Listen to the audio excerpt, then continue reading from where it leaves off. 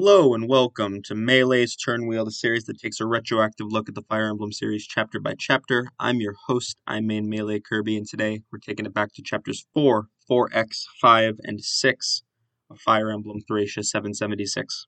I'm very excited for these chapters because Manster is an incredibly fun uh, segment of the game to talk about for various reasons.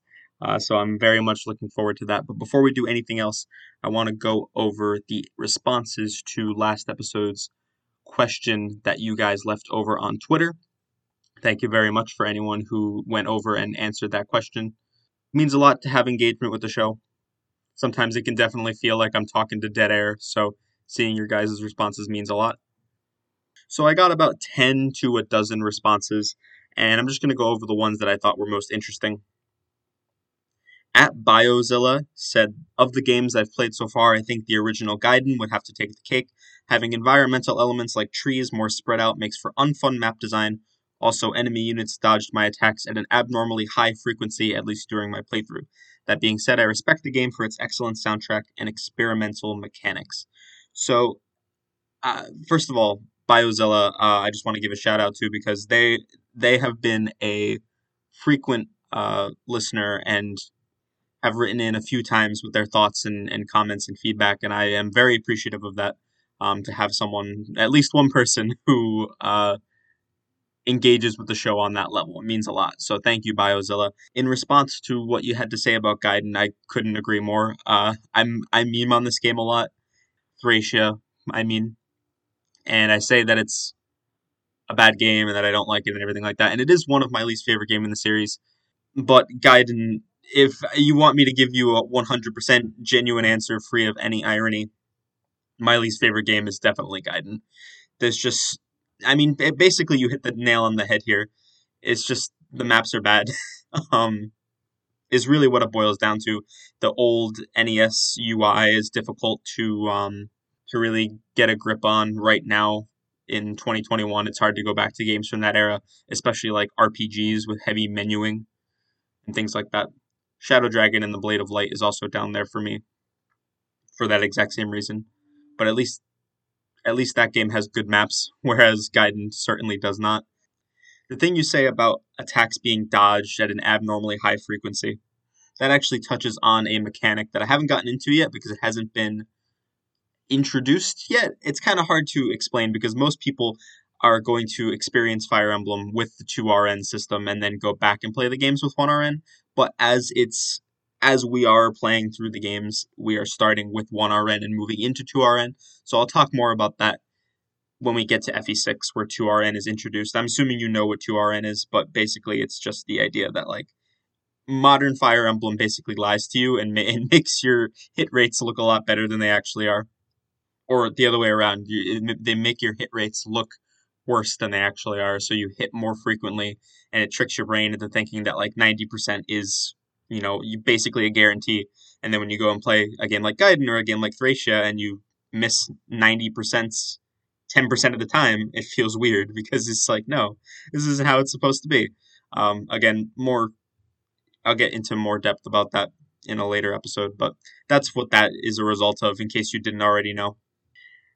At Admiral Spike said, probably Awakening as of now. I find it extremely boring to play when playing well and extremely disengaging to play with restrictions like no pair up or on Lunatic. And the story has deteriorated over the years as I've been exposed to more and better writing even within Fire Emblem alone. Awakening is definitely down there for me as well, for exactly the same reasons that you've described. It's extremely easy to cheese and to break and to, you know, abuse all the mechanics in.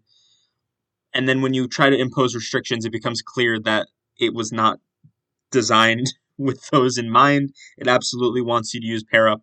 And Lunatic, I mean, I Lunatic, maybe. Lunatic Plus, almost certainly not, was not play tested. It's really clear to see that no one in their right mind would have sat down and played through all of Awakening Lunatic Plus and thought, yes, this is fine, this is good.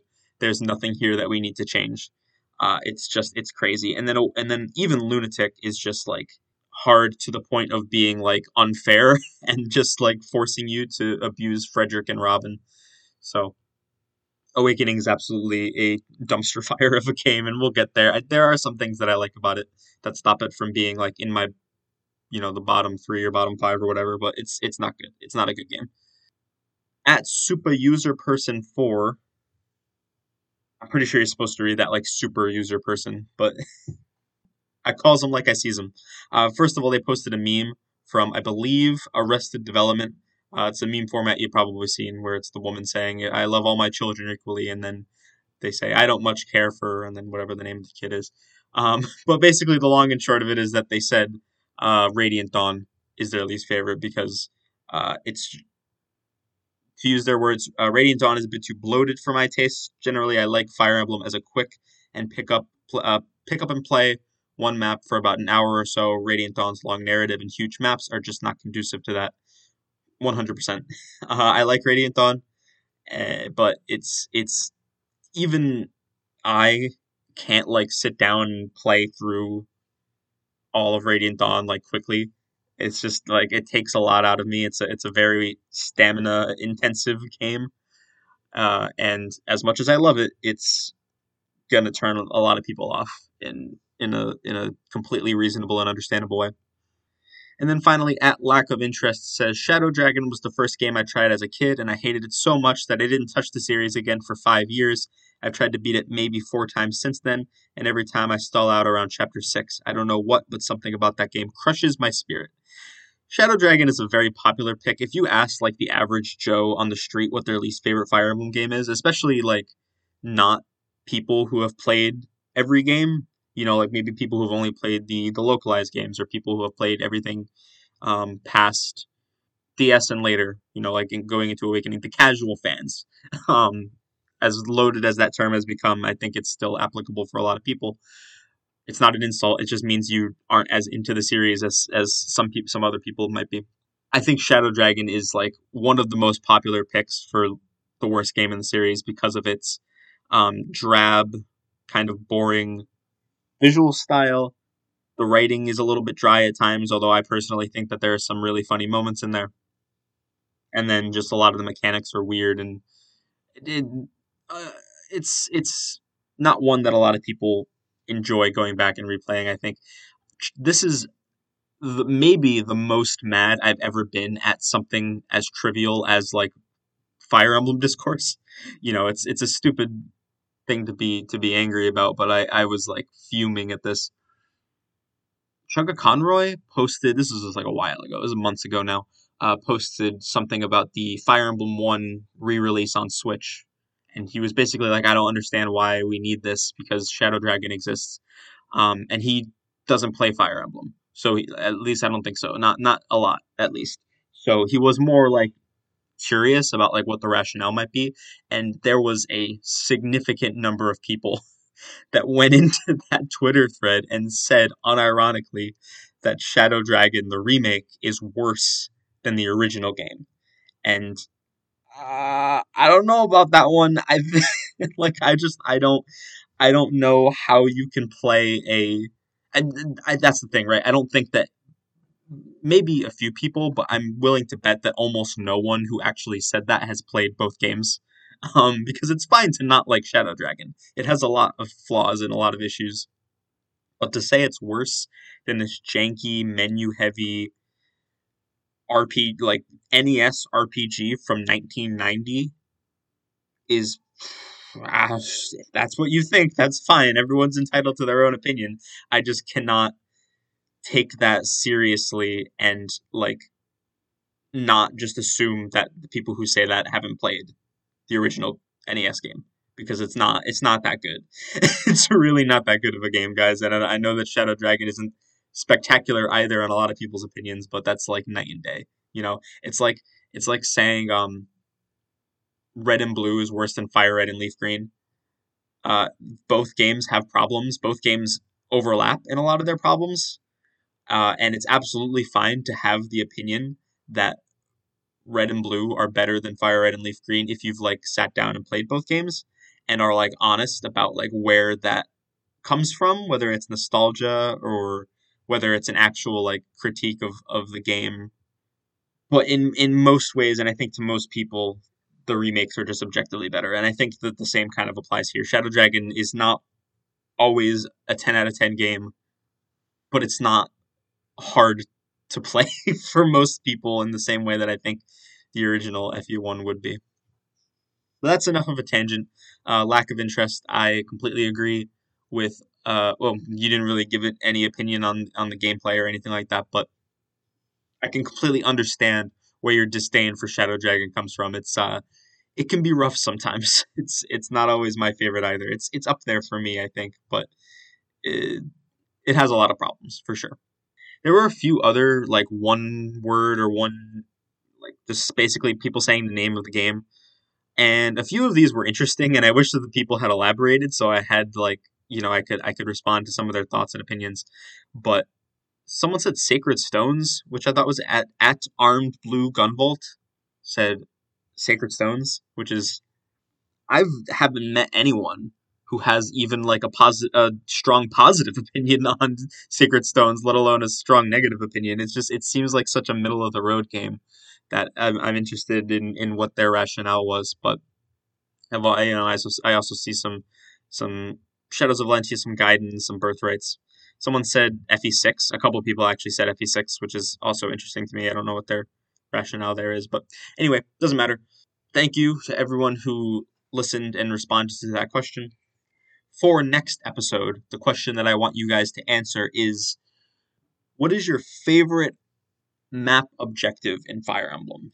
There's a lot of different objectives and ways to clear maps, especially later on in the series. You have, obviously, Seize and Route are like the two big ones, but then there's also Kill Boss, there's Escape, there's Survive or Defend, whatever you want to call it. There's Arrive. There's that one map in FE7 that has like 3 Seize points. You have to do all of them. And there's probably even more that I'm not thinking of off the top of my head. So I'm curious what you guys have to say about that. So let me know over on Twitter. I'll post the question and you guys can give me your thoughts on that. Okay, so with all of that out of the way, we can finally get into our chapters for the episode, starting with Chapter 4, Imprisoned.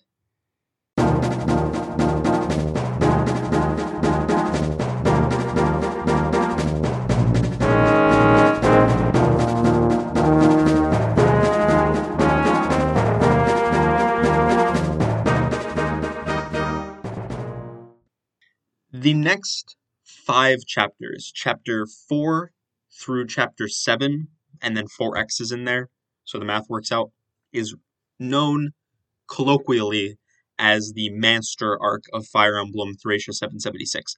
Called that for the obvious fact that you are in Manster, but there's a few things that set the maps apart and make them a little bit distinct from other maps that we've seen before and after. First of all of them are escape maps, which is a new clear condition that we're seeing for the first time in this game, and I'll explain more about that in a little bit. But also, we are more or less entirely separated from our previous group. None of the characters that we had before are available to us now, with a few exceptions. We get Lithis back immediately. In Chapter 5, we can briefly use Avel, and then in Chapter 7, we are given Finn and Safi, but that's next episode. We're not doing Chapter 7 in this one. I could have just done all of Manster, but I think that there's a clear distinction in my mind, like personally, between the first 4 Manster maps and Chapter 7, in that the first 4 maps are really bad and suck ass, and then Chapter 7 is like fine. So I kind of wanted to lump all of these ones together and save Chapter 7 for next week. Or next episode. God fucking damn it. I'm not doing this weekly anymore. I don't know why I keep saying that. Now, I've kind of just like whipped my dick out and slammed it on the table right there when I say that all of these maps are bad. And that's like obviously very opinionated and up for interpretation. There's a lot to like in these maps. I I guess I know some people who like these maps, especially Chapter 6. I think is good on paper, or actually I think it's bad on paper, but like good when you actually sit down and play it. It's kind of weird. I'll explain it when I get there. So I just kind of wanted to get that out there in the air so that you kind of know where my mind is at with these maps. There's not going to be any like build up to like, I'm going to go through all of them and be like, and all of them are bad because I can't like hold my opinion on them back for that long. But in particular, though, Chapter 4 and Chapter 4X are like upper echelon bad, and Chapter 4 may possibly be. I'm really trying to think. I think it's at the very least bottom 5 maps in the entire series for me, and then if not, the absolute worst because it's just I just hate it, and I'm going to stop beating around the bush and start explaining what it is about this map that I don't like. So to set the scene a little bit, at the end of last chapter, Leif was captured by Raedric, so were Avil and Lithus, and then everyone else managed to get away. Leif was taken into Manster. Now the game does a thing here that I don't like, and that happens a little bit too frequently for my liking in this series. Not all the time, but a little bit too frequently, where it doesn't leave stuff to subtext. It kind of just tells you how to feel, and it tells you about like what this story is trying to go for more or less without you having the chance to figure it out for yourself. A prime example of this is right here where the game points out the fact that it's ironic that Leif is being taken into Manster because this was his home at one point. Before he was in hiding, Leif was the heir to Leinster, which is the ruling territory in the country that is called the Manster District as of right now, or the Munster District. I'm not calling it Munster. I'm going to be referring to it as Manster. In more recent translations, it's been called Munster, but I just don't. It's not doing it for me. So Manster is what I'm going to stick with. The Manster District is, Leinster is the ruling territory, but in kind of a way that I would compare to Albany being the capital of New York, whereas New York City is like the big important city in New York.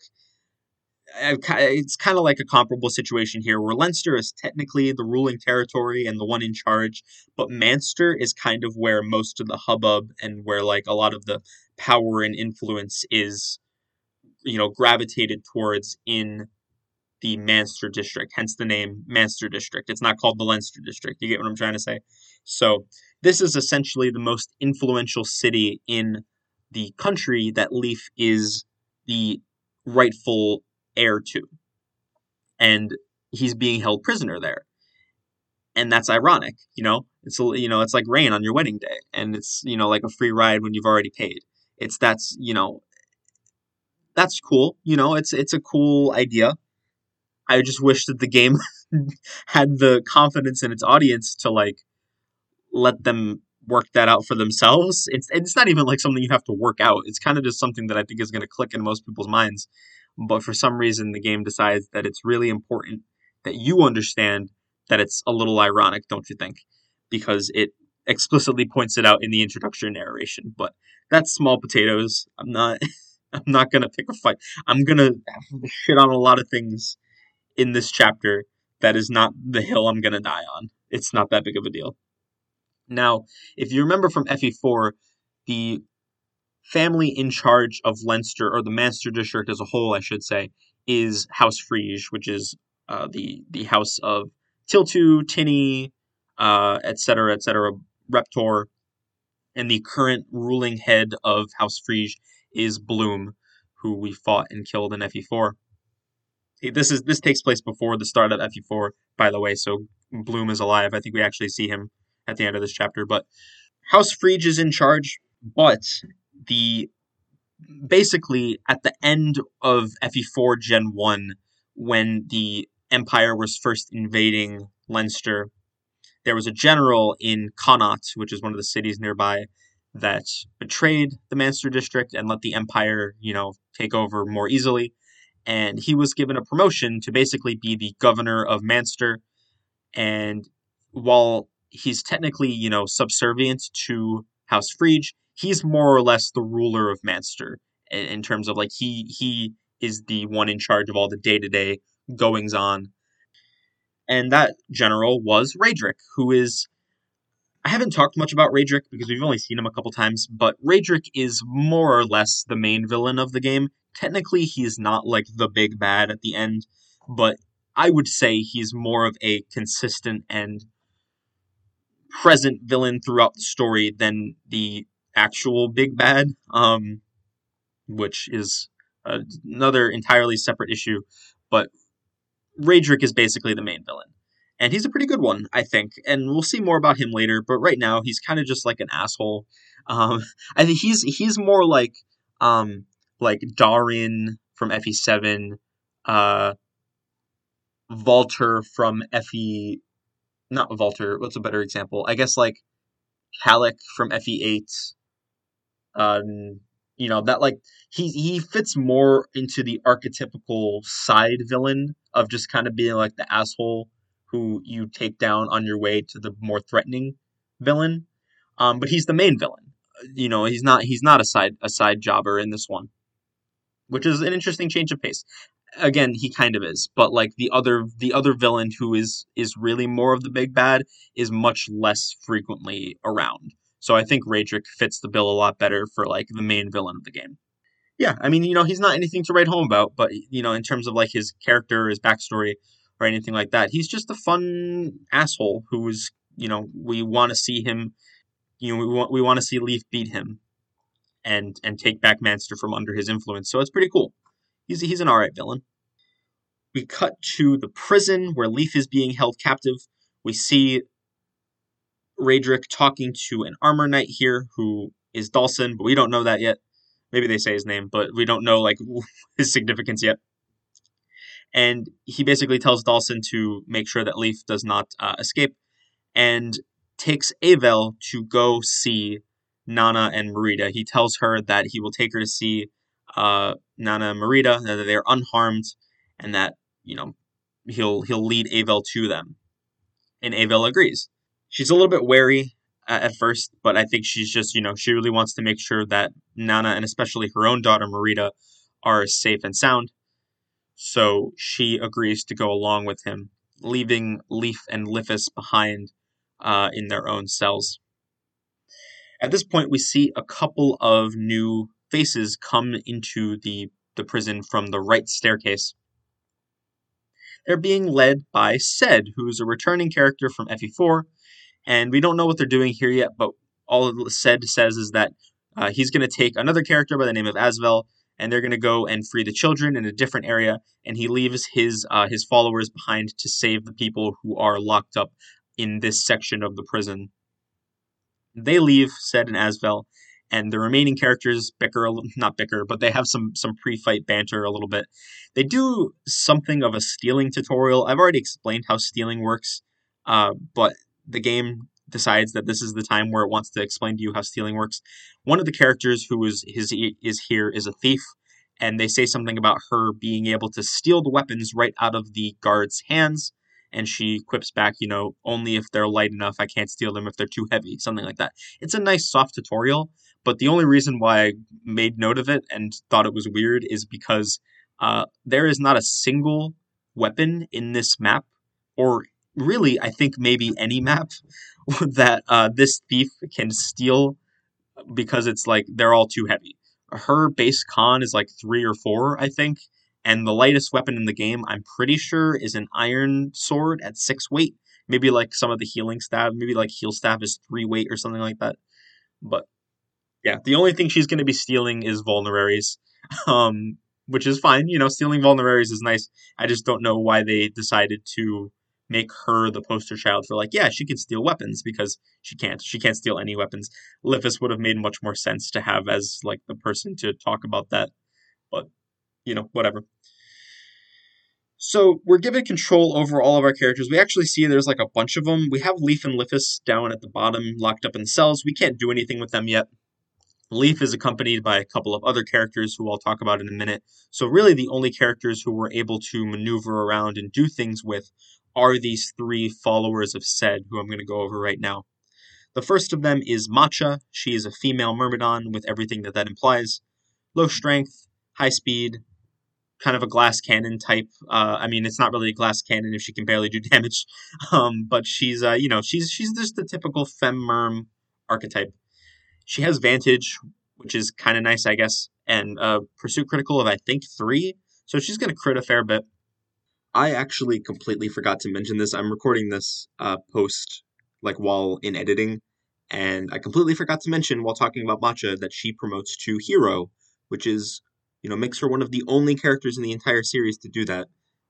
Pre 3DS, there's only three, I think, in the entire series, and they're all right in a row. It's Radney, one of the substitutes from FE4, then Matcha, and then in FE6 we get the pre-promoted female hero, Echidna, and after that, it's a complete dry spell until you get like Selena and Severa in the 3DS games. So, just a fun fact. Doesn't really have any impact on how good she is. She does get access to like hand axes and stuff when she promotes, so that's something. But for the most part, it's not really going to make much of a difference. But in terms of gameplay, she's really nothing special. She's just kind of she's all right. If you want to use a quick light on her feet swordsman or sword fighter, then you're gonna get better options later. You're gonna get like Shiva later. You're gonna get I don't know who else. I guess Ralph if you're willing to wait a little while. So there's Marita is another one. So you got yourself some options. Shanam, of course, the ultimate sword master in the series, but she's all right. Nothing special, but certainly not bad. Accompanying her is Brighton, who is an Axe Knight, a mounted unit. But unfortunately, because he is given to us indoors, and we're going to be indoors for the next few maps, we don't get to see him on his horse for quite some time. Instead, he is dismounted and forced to use swords. But he does have a D rank in swords, so he's not using like shitty iron swords or whatever. He's at least able to use steel swords. That's kind of nice. He has Wrath, which is great because it means he can reliably kill things, which is going to be as we're going to find pretty difficult in this series of chapters. So if you let him get attacked on enemy phase, unless he, I mean, we'll talk about stat variants in a second, but it's possible that there are some enemies that he won't kill. But for the most part, he should kill everything with a steel sword crit, and then most things, I'd say about like 50% of the time, he's going to kill with an iron sword crit. So he's a pretty good enemy phase unit. He's got really high HP, but then everything else sucks ass. His strength is terrible. His defense is pretty bad. His speed is garbage. He obviously is really vulnerable to magic, like most axe wielding characters are. So in that, like his actual stats aren't particularly good. In fact, they're some of the worst that we're seeing up to this point. So keep that in mind. He's not excellent. Although part of that is that I actually forgot about this until quite recently. Characters who are on horseback will get a stat penalty when they are dismounted. So these stats are lower than what we can expect of him outdoors, but because we're going to be using him for the most part indoors for the next few maps, then these are really the stats that are going to matter. So it is certainly not giving Brighton enough credit to say that these stats are like as good as he is ever going to be, because even if he doesn't get a single level up, he will be better once you get him outside and mount him. That sounded weird, but once you get him outside and he is able to get back onto his horse, he will be significantly better. But for right now, we do have to deal with these terrible, terrible base stats. But Wrath is really nice. So he's probably, other than Leaf, the best character in Manster, I would say. Uh, well, no, that's not true. I don't know what I'm talking about. There's like three or four better characters in Manster, but we'll get there. And then finally, the last character we have to talk about right now is Lara. Lara is the thief I was mentioning earlier. Lara is kind of in an interesting boat because she is one of the only characters I think ever in the entire series that changes class lines. I mean, obviously, in later games, you have reclassing, but outside of that, in a later chapter, in a mid game chapter, she can become a dancer, a thief dancer, basically. I think she can still steal and she can still pick locks, but she also can dance.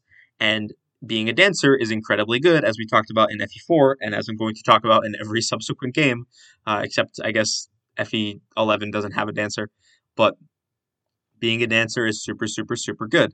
So as a thief, she's pretty bad. She can steal vulneraries and like other items that aren't, that don't have a weight attached to them.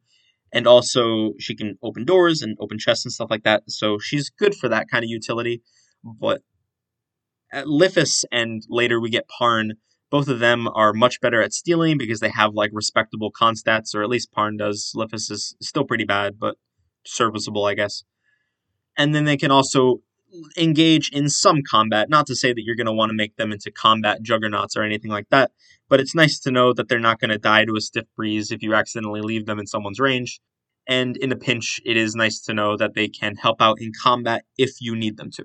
And then on top of that, they can do everything else that Lara does. So having a second thief, certainly almost never a bad thing. And then by the time we get Parn, she will be a dancer, and so her niche she's always going to have a niche, basically, either as the second thief or as the dancer.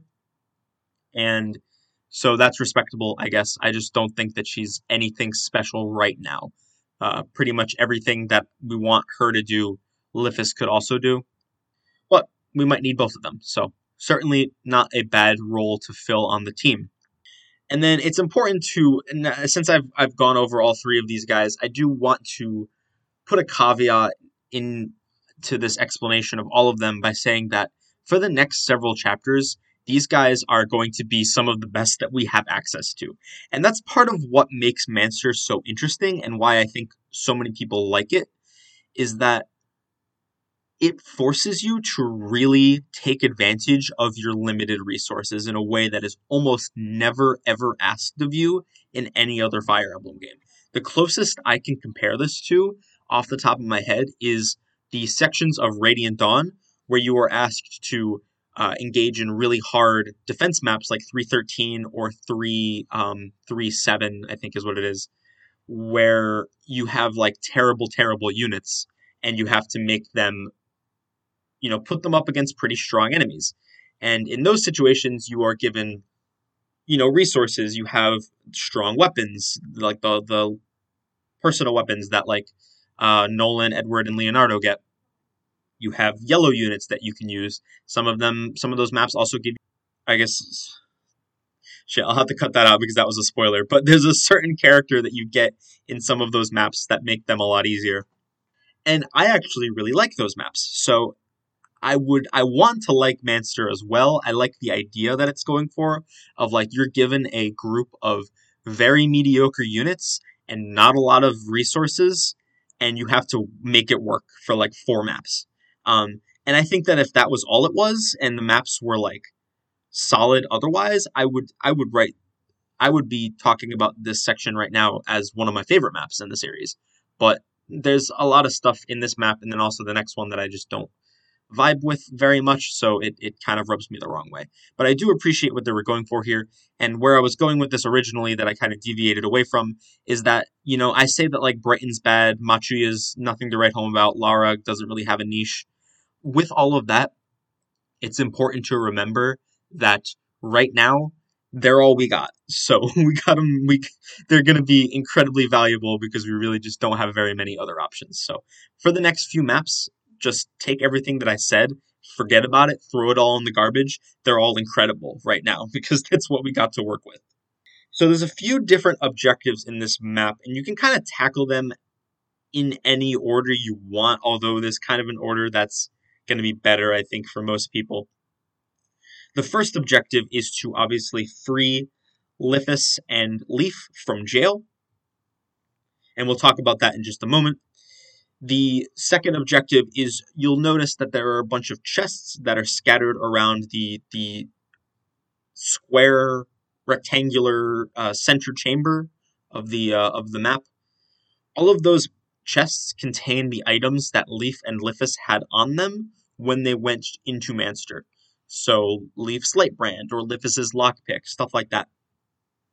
I think I also had Lithis bring a steel sword or something like that. So at some point, you want to go around and get all of those items. There's also a javelin and a rapier and a vulnerary, I think, are always there no matter what, even if you didn't bring anything into Manster. So at some point, we want to pick all of those items up. And then the third objective is that on the upper side, kind of opposite of where Leif and Lifis are located, are two cells with green NPCs that we want to have escape to the staircases on the left and the right. We need to have all, I think, 6 or 8 of them escape to unlock Chapter 4X, which is incredibly important for reasons that we will talk about when we get to Chapter 4X. But for right now, just know that technically optional, but you 100% want to free those guys. So you can tackle this in whatever order you choose to. I think most people are going to make a beeline for Leif and Lifis, although personally, I actually find that freeing the right group of prisoners, the top right group of prisoners first, can also be pretty effective because Leif and Lifis are like safe and secure in their little chambers. They're not going to get attacked by enemies while they're in there, so you don't have to like save them or anything like that. And very soon we're going to start to get overwhelmed by enemies.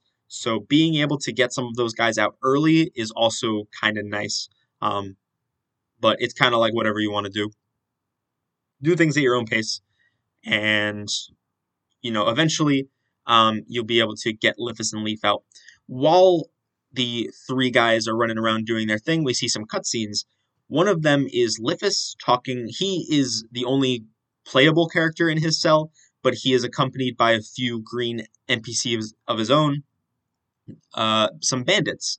And Lifis basically convinces them to join up with him and says that he's going to get busted out any day now because he thinks that his pirate crew is going to come save him. He's pretty much talking big. Like, I don't think he actually thinks that's going to happen. But he wants these guys on his side because, I mean, being in prison and like being at the bottom of the pecking order in prison is certainly not where you want to be, especially in medieval Europe society where there's no like laws or restrictions on that sort of thing. It happens a lot in our modern world anyway, just kind of like abuse from guards and other prisoners, where there are, at least theoretically, systems in place to prevent that. So I can't even imagine what it would be like in a situation like this. Anyway, Lifis quickly tries to make some allies out of these guys and says that his bandit crew is going to come bust them out any day now. And they are, they fall for it, hook, line, and sinker, and just go along with it. And then, of course, when Lara eventually comes and unlocks his cell, they're like, whoa, you were telling the truth. That's crazy. Let's get out of here. And Lifis is like, Jesus Christ, that actually worked. What the fuck? So that's really funny. The other cutscene we see is Leif making friends with the other prisoners in his cell, Fergus and Karin. Fergus is he was arrested for fighting some soldiers who were like accosting a young woman, and he stepped in to defend her, beat up some guards or beat up some soldiers or whatever, and he was arrested for it. I think Karin was just like nearby when this was happening, and they assumed that they were together, so she got arrested as well. Leif spends a lot of time talking with these guys. Fergus just gets a chance to show off his personality, but I'll talk more about that soon. The only relevant information right now, though, comes from Leif talking with Karin. Karin says that she is looking for Prince Ced of Solis. I don't know how much of this information we get this chapter and how much we get next chapter, but I'm just going to say it all right now. Basically, in this universe, in this like series of events, this is something I talked about in FE4. Canonically, Ced is the son of Luin and Eren. I mean, he's always the son of Eren, but in this game, he's also the son of Luin, canonically the Prince of Solis. And Eren, at this point, has fallen ill and died, and Luin is still nowhere to be found. I guess he's still chilling in Granville or Isaac or wherever the fuck he is. But that leaves basically Fie as the ruler of Solis, and she's still pretty young. So Karin decided that she was going to find Ced and bring him home to take some of this burden off of Fie's shoulders. I guess they're like friends. This is obviously echoing what happened with Luin in Gen 1, and I'm going to have a lot to say about this next chapter because I think some of the parallels here are really interesting. But for right now, just suffice it to say that Karin is the actually I didn't even realize that their names are even similar. Karin is the stand-in here for Aaron. The Prince of Salice has run away and is kind of doing his own thing. The loyal knight with a close connection to the royal family comes and searches for him. And there's even a hint of a bit of a romantic connection between them next chapter. So very much kind of, it's like poetry, sort of, they rhyme.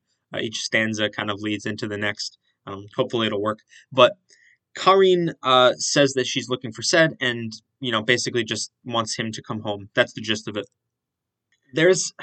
I don't know how to describe this. I think it might just be flavor, but to be generous, I'll describe it as a soft tutorial on dismounting, um, or like a soft explanation of like what's going on with some of the characters who should be mounted.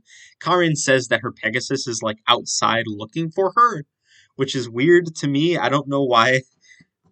I'm thinking about this too much, but I think it's there to explain like yes, Karin is a Pegasus Knight, and she will be able to mount, but only after they get outside. Oh, and then we also see a third cutscene just between the NPCs in the upper cells, and they just talk about the Magi. The Magi is the group that Ced, I don't think this is explicitly mentioned until later, or maybe it's not at all, but basically the group that Ced is in charge of is the Magi. We heard about them last chapter, and they are just some freedom fighters who are, resistance fighters going against the Empire from within Manster. And the people here seem to think that they really have a shot at taking down the Empire's hold of Manster.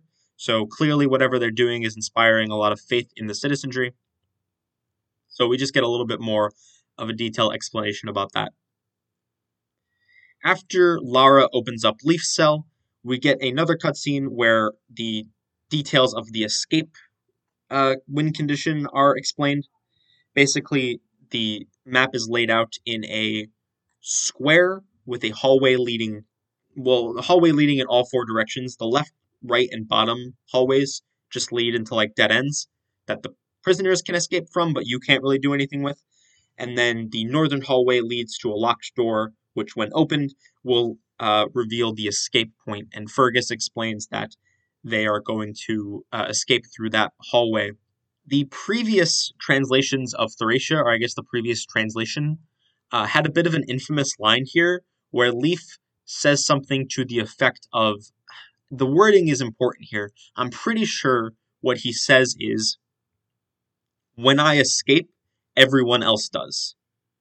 In response to Fergus basically saying, you can leave me behind if you want, just go on and I'll back you up. And Leaf basically says, no, when I escape, everyone else does. Now, what he is meant to be communicating there is that Leaf wants to be the last person to escape. After he escapes, the map will end, and anyone who is left behind will be left behind, and you won't be able to use them anymore for quite a while. I'll explain more about that in a minute. But obviously, if you don't know that mechanic, hearing Leaf say, when I escape, everyone else does, in context, you can kind of get what it's trying to say. But for most people who see that, I can imagine that they would think, okay, what this means is that when Leaf escapes, everyone else just escapes automatically, especially if you have played other games, because in other games, that's exactly how it works. If you escape in FE9 with Ike, everyone else escapes as well, and the map just ends, and you don't have to suffer any consequences of that. In this game, no, that's not how it works. If Leaf is the first person to escape, he is the only person to escape. So make sure that everyone else gets out before Leaf does. And they fixed that line in the newer translation, by the way. I just feel like I should make that clear. Now, at this time, we are given, we've had control over them the whole time, but now we can start moving around with Leaf and then also Fergus and Karin. Karin. In their conversation, basically, they agreed to go with Leaf. Fergus, I don't remember what his reason is, but Karin basically says, if I go with you, there's a higher chance that I'll run into Ced at some point. So they agree to stick together for now. So let's go over them real quick. Fergus is a great character, one of my favorites so far. He's a very chill, laid-back sort of guy, to the point of being a little nihilistic, it seems like. I'm not sure if I'm using that word right. Nihilism is kind of a difficult concept to like wrap your head around, so I might be using the shorthand incorrectly there. But basically, he doesn't care about like anything, including his own safety and well-being. Like he's locked up and presumably going to be, I don't know if he's going to be executed or at the very least, probably going to be in there for a while. And he just doesn't seem to care. He's talking about like catching some Z's. He wants to take a nap. He tells Leaf and Karen to shut the fuck up so he can sleep. And then a guard comes over and also tells him to shut the fuck up. And Fergus is like, yeah, this guy gets me. He's funny.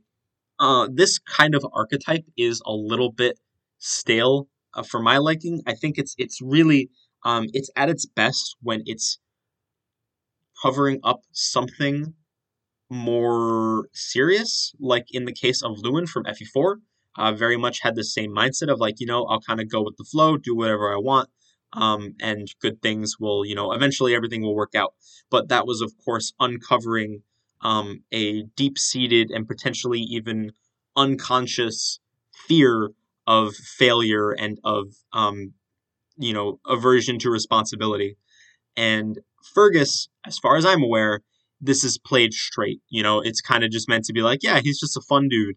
And that's not, I'm not like a huge fan of that, but it's fine. Like it's all right. He's got charisma. He's funny. Some of his lines are good. And for all I, because like he is very like laid back again to the point of it being a little bit weird and uncomfortable that he's just chill with a lot of the stuff that's going on. So it could very well be a little bit more going. There could very well be a little bit more going on than I'm giving him credit for.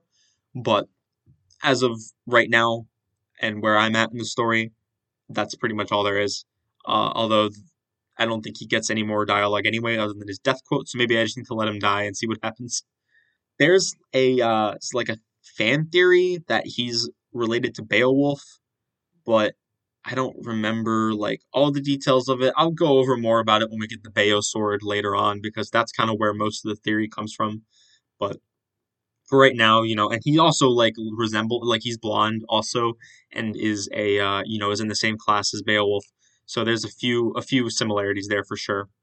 As a unit, Fergus is excellent. Eventually, of course, he will be on a horse. For right now, he is not, but this is actually not too bad because Fergus is a sword knight or a free knight. Um, Mounted, he uses swords, which means that he shares his weapon rank both indoors and outdoors. This is a trait that is only shared, I believe, by like obviously cavaliers, like characters who can use both lances and swords, of which I think there might only be one. Maybe there's more, I don't remember. And then the mounted bow users, so Selfina and Robert, who are both, well, Robert's bad, Selfina's like, okay. So he has a very unique distinction, his class does at any rate, and as a result, he comes with a C rank in swords, which is the highest, other than like if you've been spamming Leaf nonstop for the first three maps or four maps. He's probably going to be the highest sword rank that you have right now, which is great because you get a rapier in this map. The rapier is a C rank sword that does effective damage against armor knights and has a little bit of crit on it. I think it's like 15 crit or something like that. Now this is significant because Fergus has a pursuit critical of 5, which means that with the rapier crit plus his skill plus another factor we're going to talk about in a second, he has like pretty much a guaranteed crit chance, even more so than say Orson. After on his second attack basically, and he's fast, so he's gonna double attack quite often, if not always. And then of course, once we get back outside, he will be on his horse and be able to do all of this with an extra like 3 movement or whatever. So overall, Fergus is an excellent character. He's a little bit hamstrung by being indoors. Again, he does suffer from a stat reduction similar to Brighton, but honestly, it's not even that noticeable. Like, he's still plenty fast and plenty strong. So it's really not even that big of a deal. And then, the movement issue is a little bit kind of bad, but like that's, you can circumvent that. And it's not like most characters are going to have really high movement in this section of the game anyway. Karin is a Pegasus Knight. Um, Unfortunately, that is not as great of a class to be in this game compared to, well, actually I shouldn't say that. It's still a really good class. The problem is that Karin's unique individual circumstances make her a little bit difficult to use in the same way that someone like Florina or Vanessa would be. Usually, those characters become like combat gods. They're not always super strong and they're certainly not always bulky, but with the right amount of investment, they can be mobile and basically unimpeded by terrain, um, killing machines that sweep through the entire game with ease. And they're very often the best characters in their respective games, or at least like up there. Karine, unfortunately, has very little wiggle room because unlike Brighton and unlike Fargus, she starts with E swords. And there aren't even any like E swords that you're guaranteed to have other than Brighton's Iron Sword. Oh, and actually also I think actually no, there's a few. Okay, but the point I'm trying to make is that you have to take weapons away from other people to give them to Karine if you want her to use them. She gets the javelin, but she can't use that until she's promoted. And in fact, I don't even know if she can use it when she's promoted. I think she might have E lances. I'm not sure though. Now, that's not to say that she's unusable. No one in this game is unusable. But even like without that consideration, like she's not even that bad. If you're willing to just take Lara's slim sword off of her and throw it on Karine and have her kill some mages that have had their tomes stolen, like she'll level up pretty quickly and turn into a pretty good unit. Now flight, even if you don't train Karine a single little bit, even if she doesn't get any levels, being able to fly is a really nice benefit. She can go secure side objectives. She can carry other units around the map. She can just access places that other characters might not have as easy access to. So there's a lot of benefits to just having her around as a flyer, even if you don't use her for any combat. If you dismount her, and in these first few maps where she's forced to be dismounted, she can be used as really good capture bait, which we'll talk about in a second. So none of this is to say that she's bad. I just think it's worth mentioning that she is a little bit different from what I think most people are going to expect from an early game Pegasus Knight. The early game Pegasus Knight is an archetype that is known, I think, at least by experienced players, to be a incredible asset to any army. Pretty just like think of all the other early game Pegasus Knights that you can think of. Sumia, Paula especially, but also Kata from FE11. Marissa, I already said Vanessa and Florina. Thana, or Shani. Thani? What the fuck is her name? Shanna? Shanna. Yeah, that's her name now. All of these great characters that are consistently in at least top five, if not top three, or even just like number one best character in their respective games. Karine is not that. She has great utility, and that's about it. Unless you're willing to go out of your way to train her and to make her a good combat unit, which I am because I love Pegasus Knights and I like Karine. So I'm going to be training her for combat, and I'm going to be taking the time to grind her up. So I'll probably be mentioning her because she's going to be one of my favorite units for sure. You don't get like a good combat flyer in this game until chapter 14. You don't get another flyer in this game at all until chapter 14, and then like that character is amazing, but then the other flyer you get is just kind of okay, and then the last flyer you get is also just kind of okay. So combat flyers are not actually as common in this game as in most other games, because in most games you can make pretty much any flyer a really good combat unit with pretty minimal effort, unless it's like FE6 Tate or whatever. As a character, she reminds me a lot of Erin. I've already talked about how she's kind of meant to be a parallel to Erin in a lot of ways, kind of a romantic interest between her. I say it's very light and very subtle, not subtle, but not like really hammered in the same way that Erin and Lewin was. But it's certainly present, and you can certainly make that argument. And of course, their roles in their respective stories are very similar. So, the loyal she's a loyal knight who has a little bit of I guess Erin didn't really have a little bit of an attitude, but Fee certainly did. So she's like a mix between Erin and Fee, I guess is the best way to put her. She's just kind of like she's there, she's fine, nothing to write home about. It's kind of funny, but otherwise nothing special. This game, what I'm about to say, may confuse and frustrate you, but this game introduced supports. Now, not supports in the way that we know them today. Those were introduced in Fire Emblem 6, the next game, and as a result, I actually forgot to talk about them in the first episode, probably for the best because there was already a ton that I had to talk about in that episode. But supports in this game work similarly to how they do in later games, minus the conversations. Certain characters, when they're near each other, will get stat bonuses, essentially. And only certain characters get these benefits from like certain other characters.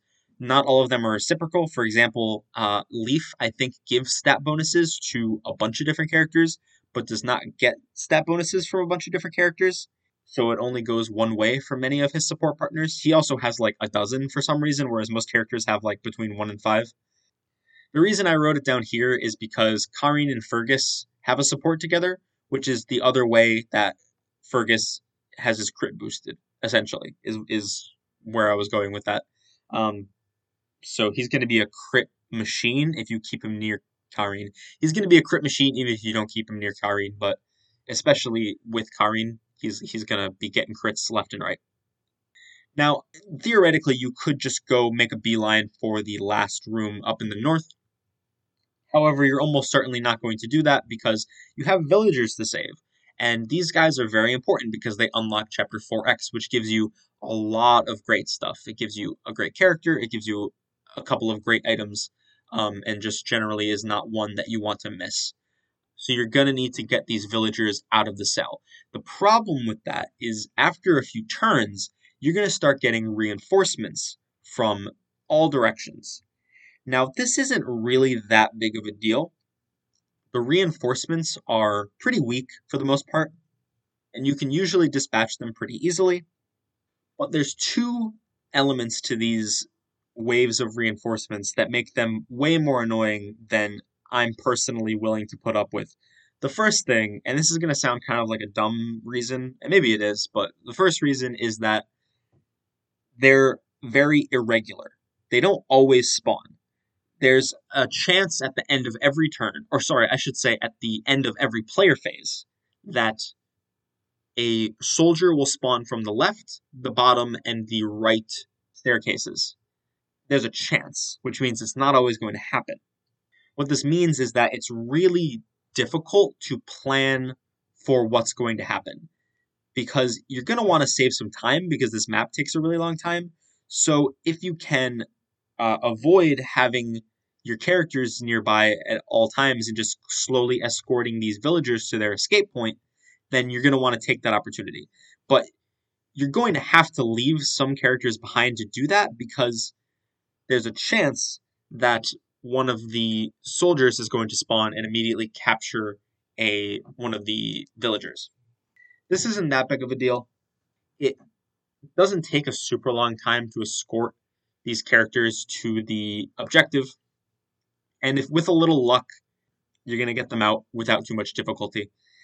The second problem that makes this even more frustrating is that they just keep coming for a really long time.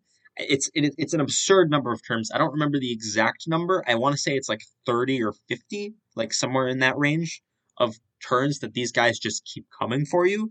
And if you get unlucky and they just keep spawning every turn, first of all, you're never going to get any of the villagers out because one of them's going to show up, capture the villager, and then you're gonna free that villager. Another character, another soldier is going to spawn, capture that same villager, and the process just continues. There's obviously ways around this. It's not always going to happen like that, but it can definitely get frustrating if you can't get out of that loop. But the other result of this is that eventually, if you get unlucky and these soldiers just keep spawning over and over and over again, you're going to get completely overwhelmed. There's going to be dozens of enemies on the screen at any given time. Not dozens. It's probably like, you can get upwards of like 12 to 15 enemies on your ass at any given time with a little bit of bad luck. And this wouldn't be so bad if it weren't for the fact that no one can reliably kill in Manster. There's like two characters that can reliably kill. Leaf with his light brand and Brighton with a steel sword crit or an iron sword crit. Sometimes he can kill with an iron sword crit. Fergus can also do it, but because Fergus is that's the other issue, right? Because you don't have a ton of uses on your weapons.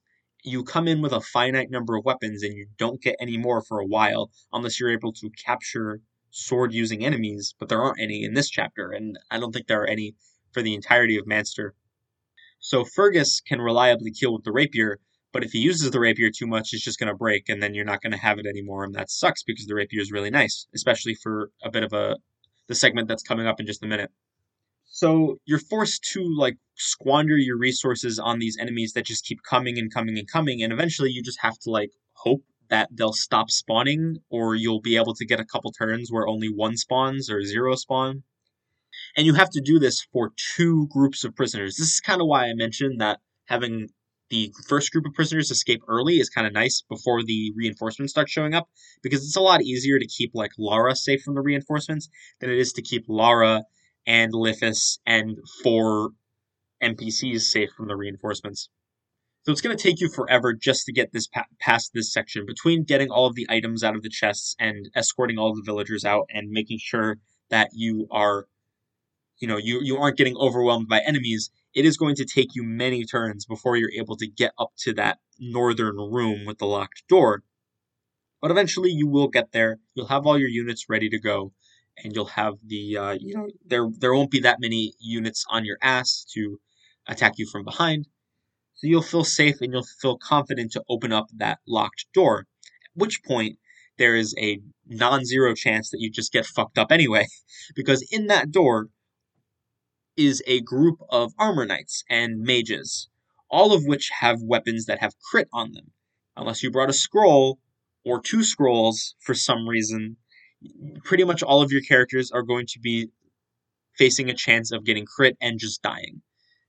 Again, there's not a whole lot you can do about this. Leaf sometimes one hit KOs or one round KOs with the light brand. Fergus is able to crit with or even probably just like kill straight up with the rapier, but that's not always going to be reliable. I keep saying sometimes, and I should probably clarify what I mean by this, because in this game, and in a lot of Fire Emblem games, but it's really noticeable in this one, enemies will not always have the same stats. You'll load up a map and there'll be a knight with like 6 defense, and then there will be a knight with 9 defense, and one of the knights will have 4 strength, and another one will have 10 strength or something. It's not quite that extreme, but it's a variance of like plus or minus 3, I think, or 2. So it's a big amount of variance. This is why I keep saying that sometimes Brighton will kill with an Iron Sword crit, but sometimes he won't. It's just because some enemies will have more HP than others.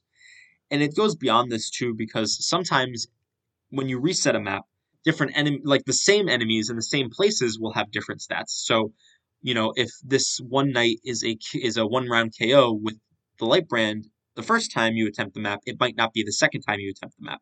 So you can't reliably plan around that because you don't know what the stat variance is going to look like. Even movement has some variation, although it's a lot less frequent, but you can have an enemy spawn with more movement than all the other enemies. So if you think you put Lara in a safe spot because, that knight should only have 5 movement, oh, whoops, it has 6 movement. And then also, if that knight had 5 movement last time you attempted the map, and you think he's going to have 5 movement again, whoops, this time he spawned with 6 movement. So even though that spot was safe last time, it's not this time. So get fucked, I guess. The randomization of the reinforcement spawning, the crit chance that you're inevitably going to have to face, as well as the stat variance, and especially the stat variance of this final room, where enemies can sometimes be 1-hit KOs, sometimes won't be. It's really hard to plan around what you're going to see and what you're going to go up against this map, and I can kind of see that as being a positive if you're into that, but I'm just not. And I think that's really what it boils down to. There's a difference between like thinking on your feet and having to like adapt to a difficult situation versus not being able to plan and formulate any sort of strategy at all. You're not able to be proactive in this map. You are to a certain extent, kind of like what I said about getting the right hand group of villagers out early. That's an example of being proactive because you know that the reinforcements don't spawn for a certain number of turns, and you can get those guys out early to make that work. Now imagine if the turn that the reinforcements started spawning on was random. You wouldn't be able to plan around that anymore, and you wouldn't be able to develop as effective of a strategy for getting through this section of the game. And that's essentially what this map does. It takes everything that you would want to have as a baseline of information, enemy stats, enemy location, the timing and location of reinforcements, all the things that you need to make an informed strategy, and just throw it out the window and tell you that if you get unlucky, all of your strategies can just go to hell. So what you have to do is you have to play extremely defensively, and even then you might just get crit and die in the last room. Oh, and I haven't even talked about my favorite randomization aspect of this map, which is that when you reset the map, the location of all of the items in the chests gets shuffled. So if you got the lockpick super early last time, and Lithus was able to help you out picking locks and getting through that section of the game, or section of the chapter faster, this time the lockpick might be the last thing that you get, and Lithus isn't able to do anything for a large chunk of the map, and you have to waste time just doing everything with Lara. It's obnoxious, for sure. There are ways to make this map a little bit easier on yourself, especially in terms of like the enemies being a little overwhelming. Lara and Karin make great capture bait, which is a technique and a strategy that is really useful for getting through this chapter, where essentially if an enemy can capture one of your units, they will always go for it. And Karin and Lara have really low constitution, so most enemies are going to be able to capture them without much of a problem. If you take away their weapons, then the enemy will always be able to capture them, and they will always do so, which makes them not attack you on that turn. You can safely say that like one less enemy is going to be attacking you that turn, and plan accordingly around that. Or, I mean, honestly, you could do it with both if you feel like you needed to have two enemies off your back for a turn. You could have both Lara and Karin serve as capture bait. So that is an effective way of making sure that you're not getting too overwhelmed by the enemies, but it only takes you so far. It's only takes you so far, and then if you get crit by a guy with a thunder tome in the last room, then you just have to reset the map anyway. So, and it wouldn't even be like a big deal if the luck based aspects were front loaded, which is kind of why I don't think 4X is that bad, because it's really luck based, but at like on turn 1 and turn 2, and then you can just reset the map and get through like those first 2 turns, and eventually it'll be fine. This map, all the luck based elements, or most of them at least, come in on like turn 25. It's like there's a lot of map that you're going to have to redo if you get screwed over by luck in the last room of the map. And that's frustrating. It's absolutely frustrating. So yeah, I mean that's kind of why like I'm probably not making it sound that bad, and it's not. It's certainly like workable if you know what you're doing, but when I first played this map, I was so frustrated, and it's still a map that I have such a problem with to this day. And I don't know if I'm just bad at forming strategies. Maybe everything I've said is just like from the perspective of someone who sucks, and this map isn't really that hard.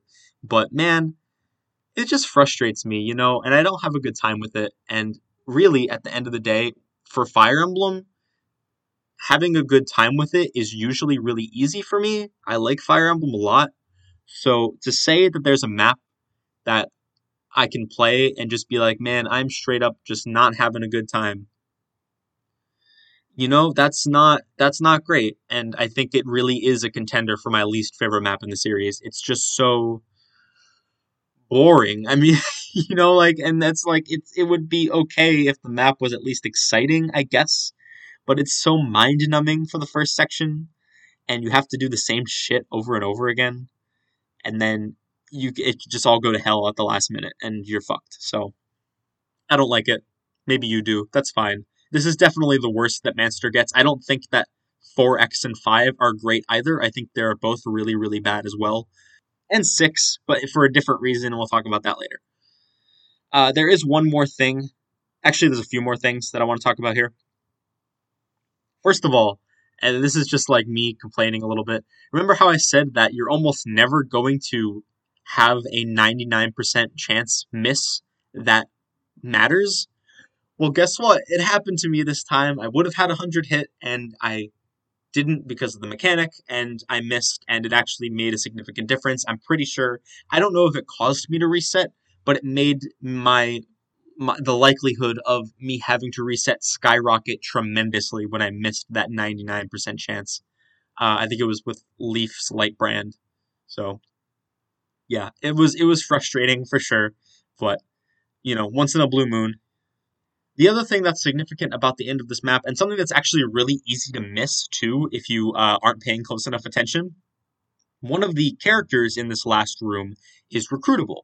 He's the character who Raedric was talking to at the beginning of the map. His name is Dhalsim, and he's an armor knight. You recruit him by talking to him with Leaf, and you had to have saved a particular child in Chapter 3X. He's one of the delayed rewards that I was talking about. Two of those houses give you a reward right away, and then two of them make you wait. This is one of them. The other one comes in Chapter 7. Dhalsim is a pretty bland character overall. He's a member of the Royal Army, or the Imperial Army. He's just like a regular old prison guard, but he signed up with the army because he was told that if he did, his family would be left alone. And then when his brother was kidnapped, or his sister, what I think it was his brother, when his brother was kidnapped and almost killed, he realized that that was a load of dog shit and that he should join up with Leaf to stop the Empire from doing these sorts of things again. Standard stuff. I have said in the past that I like this archetype of a character that is, has no obligation or real loyalty to the main character, other than like they just are committed to doing the right thing and are just a typical average guy. I like that. And Dhalsim definitely fits into that description. But other than that, he's kind of bland, kind of boring. As a unit, he's terrible. I had an incredibly busted Dhalsim the last time I played this game. I didn't rig any level ups, but I gave him scrolls and stuff to increase his growth rates. He capped almost everything except like magic and luck. I think were the only two things he didn't cap. And this was in chapter 14. This was halfway through the game. He had capped everything except luck and magic, and capped movement. I think he had +4 movement, which I think is the highest you can possibly go. So absolutely bonkers ridiculous how good this guy was. He was like a level 19 general by the time that I stopped that playthrough at chapter 14. So really, really good. Unfortunately, most of the time he is not going to be that good. He can be made a lot better and given a legitimate niche in Manster if you bring the Brave Axe. The problem is, I thought that I had brought the Brave Axe, but it looks like I didn't. It must have ended up like on someone random, or maybe it's in Avel's inventory and I forgot about it. I thought I would have the Brave Axe, and I didn't. So Dhalsim was kind of dead weight for me, certainly, but he wasn't. He can still chip damage and stuff. He can do some damage. Bringing the Brave Axe though makes him good at like reliably killing things. So that's solid and definitely something you should try out if you haven't in the past. Dhalsim with the Brave Axe in Manster is legitimately one of the most reliable ways you have to kill things, which is crazy because Dhalsim himself is just like so bad. He's an armor knight though, low movement, pretty bad stats overall, bad speed, pretty bad skill, but good strength and defense and HP. So he'll be all right. He's serviceable for sure. This map is an escape map, and there's many in the game, and all of the ones in Manster are escape maps. If you escape, I've already talked about this, but I'll repeat it here and give a little bit more information on it. If you escape a map with Leaf, the map will end, and anyone who is not already left will be left behind, and you will not have access to them for a very long time. You do actually get these characters back at a later time. This is also true if an enemy captures one of your units, like if you use Lara as capture bait and the enemy manages to get away, then the same thing happens where they are taken away from you for a really long time and you will get them back eventually, but not until close to the end of the game. There is a Gaiden chapter where it is actually unlocked by having someone be captured because you don't. This is the map where you get captured characters back is not accessible to you unless there is a character to get back. Basically, is the gist of it. So if you don't have any characters who are captured by that point in the game, you will not go to the Gaiden map. And there's a lot of good reasons to go to the Gaiden map. For my purposes, I'm playing every map in the game, so I have to go there anyway. But I probably would just because there's so many good items in that map. What a lot of people opt to do is to leave Dawson behind in one of these maps because he's so bad. He's just not that good.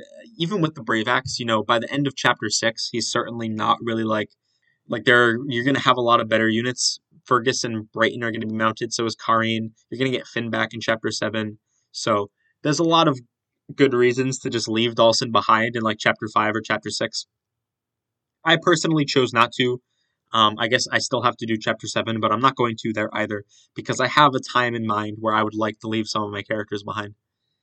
I just wanted to bring that up because I know it's like a very common strategy that people use, and I'm sure that, you know, I felt like I would be remiss to not mention it while talking about Manster. And the last thing I wanted to mention before we end this map is that as you're escaping with your characters, with the introduction of the escape objective came the introduction of escape quotes.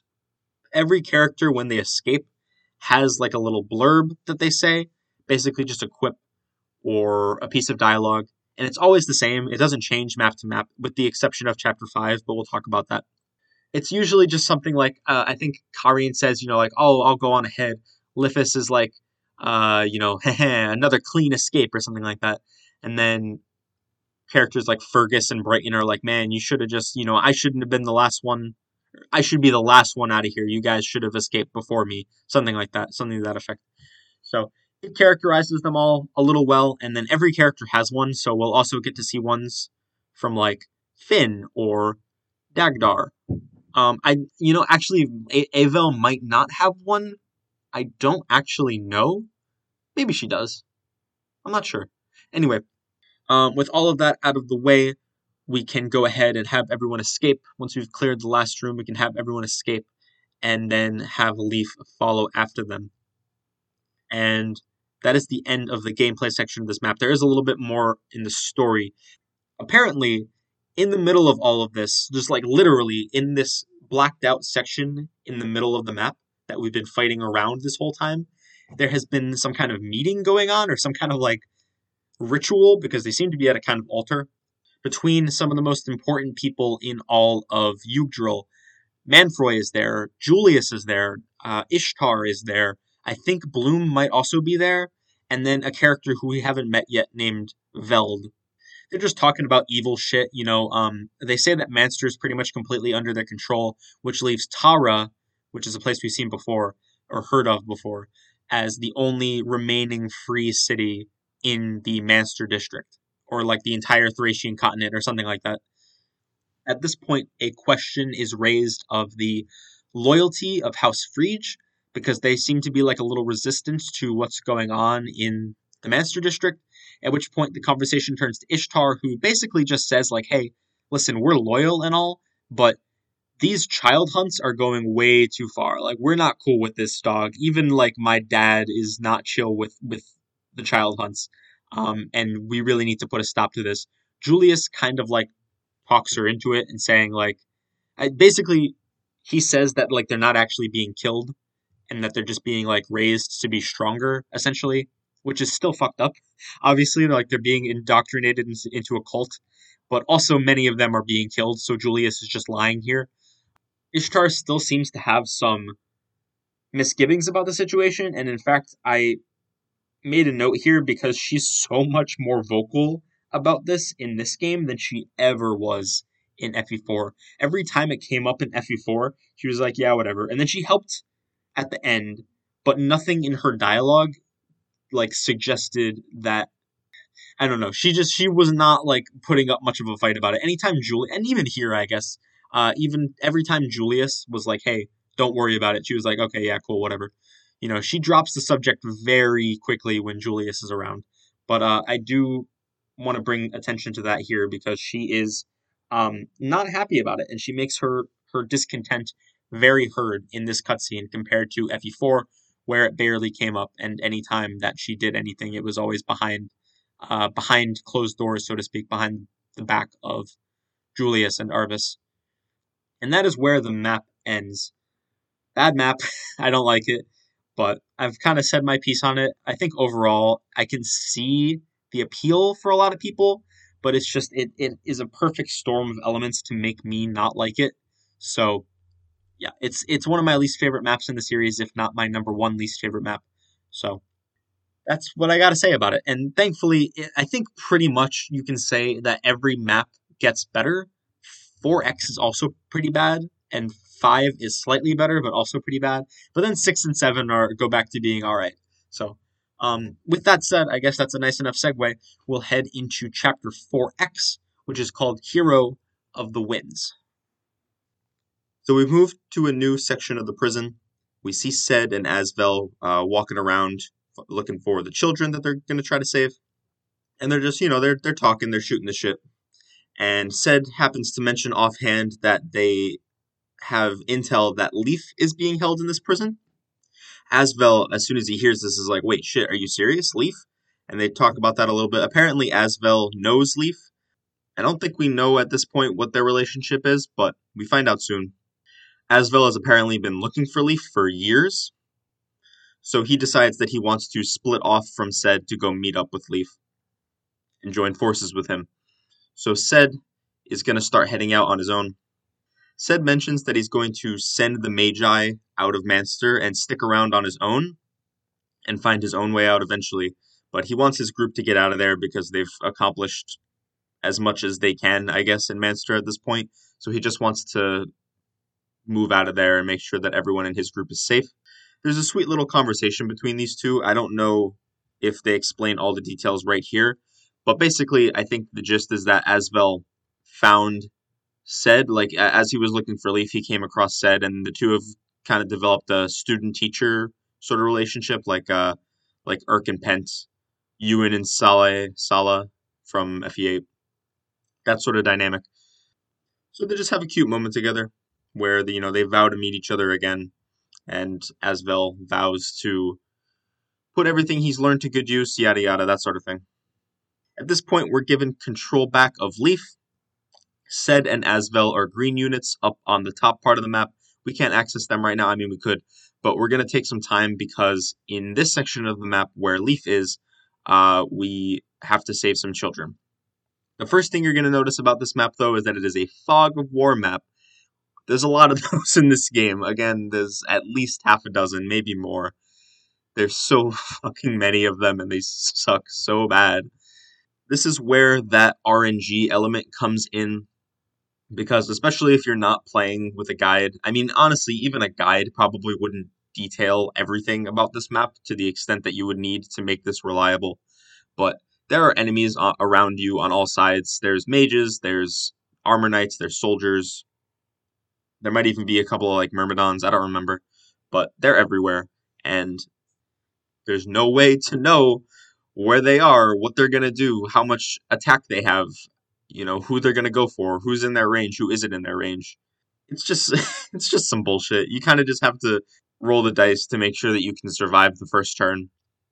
But unlike chapter 4, like I was saying, this map's luck-based elements are all front-loaded. So if you don't survive the first turn or two, then you can just reset, and it's a quick like 5-minute thing to get back to where you were. Unlike chapter 4, where it could be like 15, 20 minutes between resets. So at least that's nice.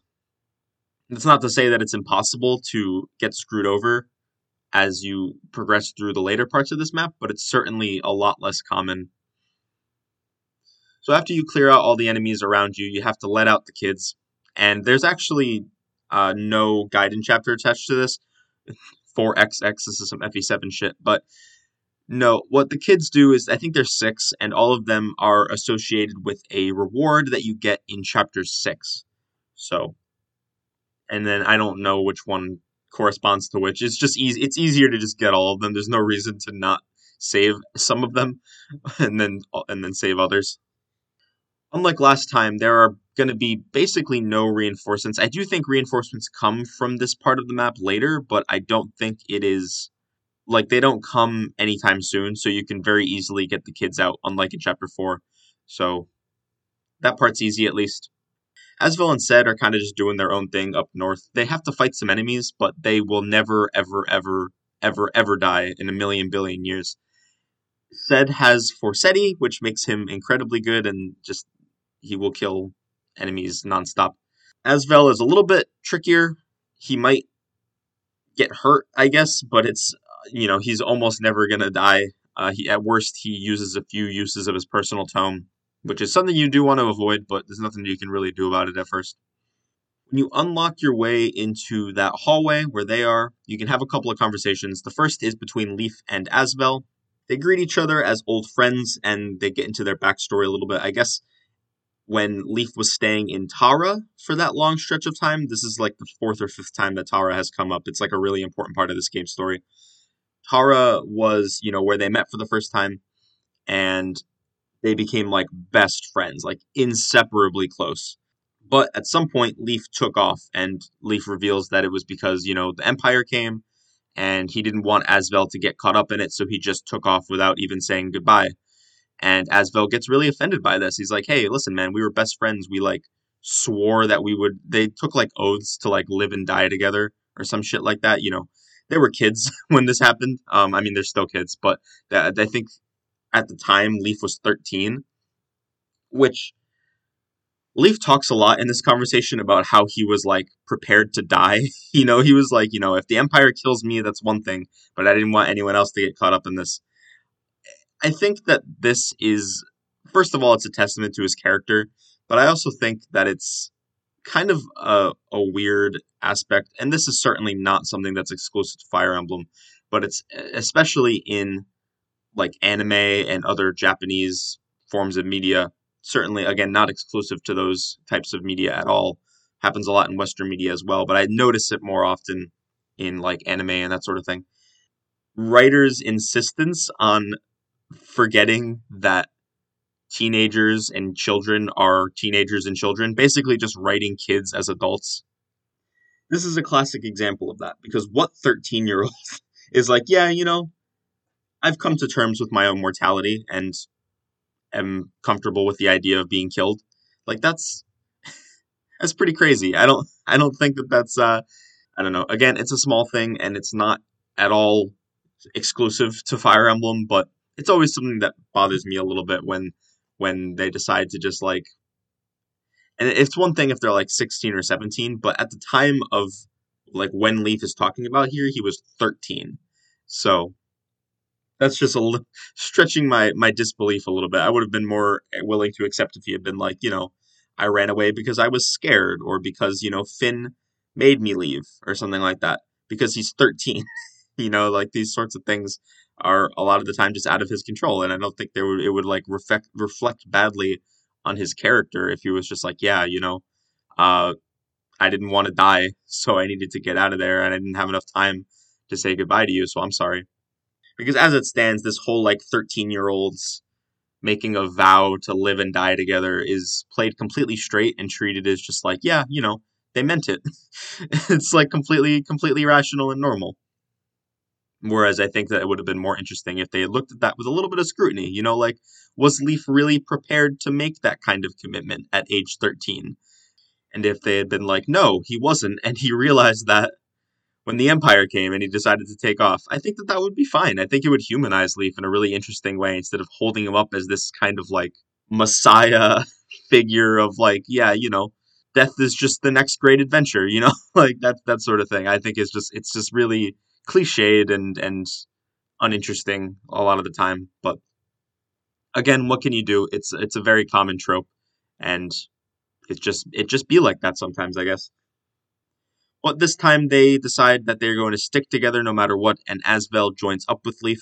He becomes blue, he's recruited, and I cannot wait to talk about this guy. So Asvel is, I mean, as a character, I already kind of like gave the gist. He's very loyal to Leaf and said he's very much, the sprightly young mage boy character, he's a little bit I would liken him to Ewan more than I would liken him to, say, Irk, because Irk is a lot more serious.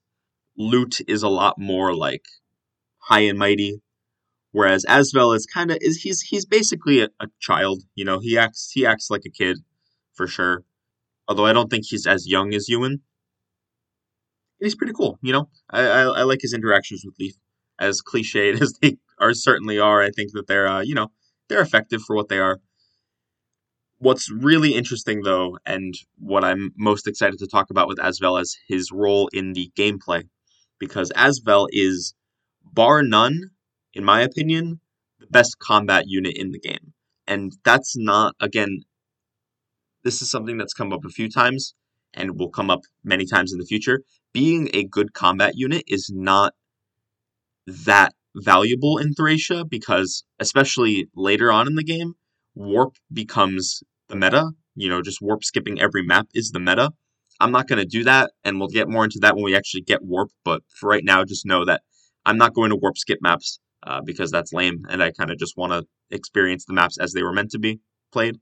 But for most people, warp skipping is the meta for like the back half of the game.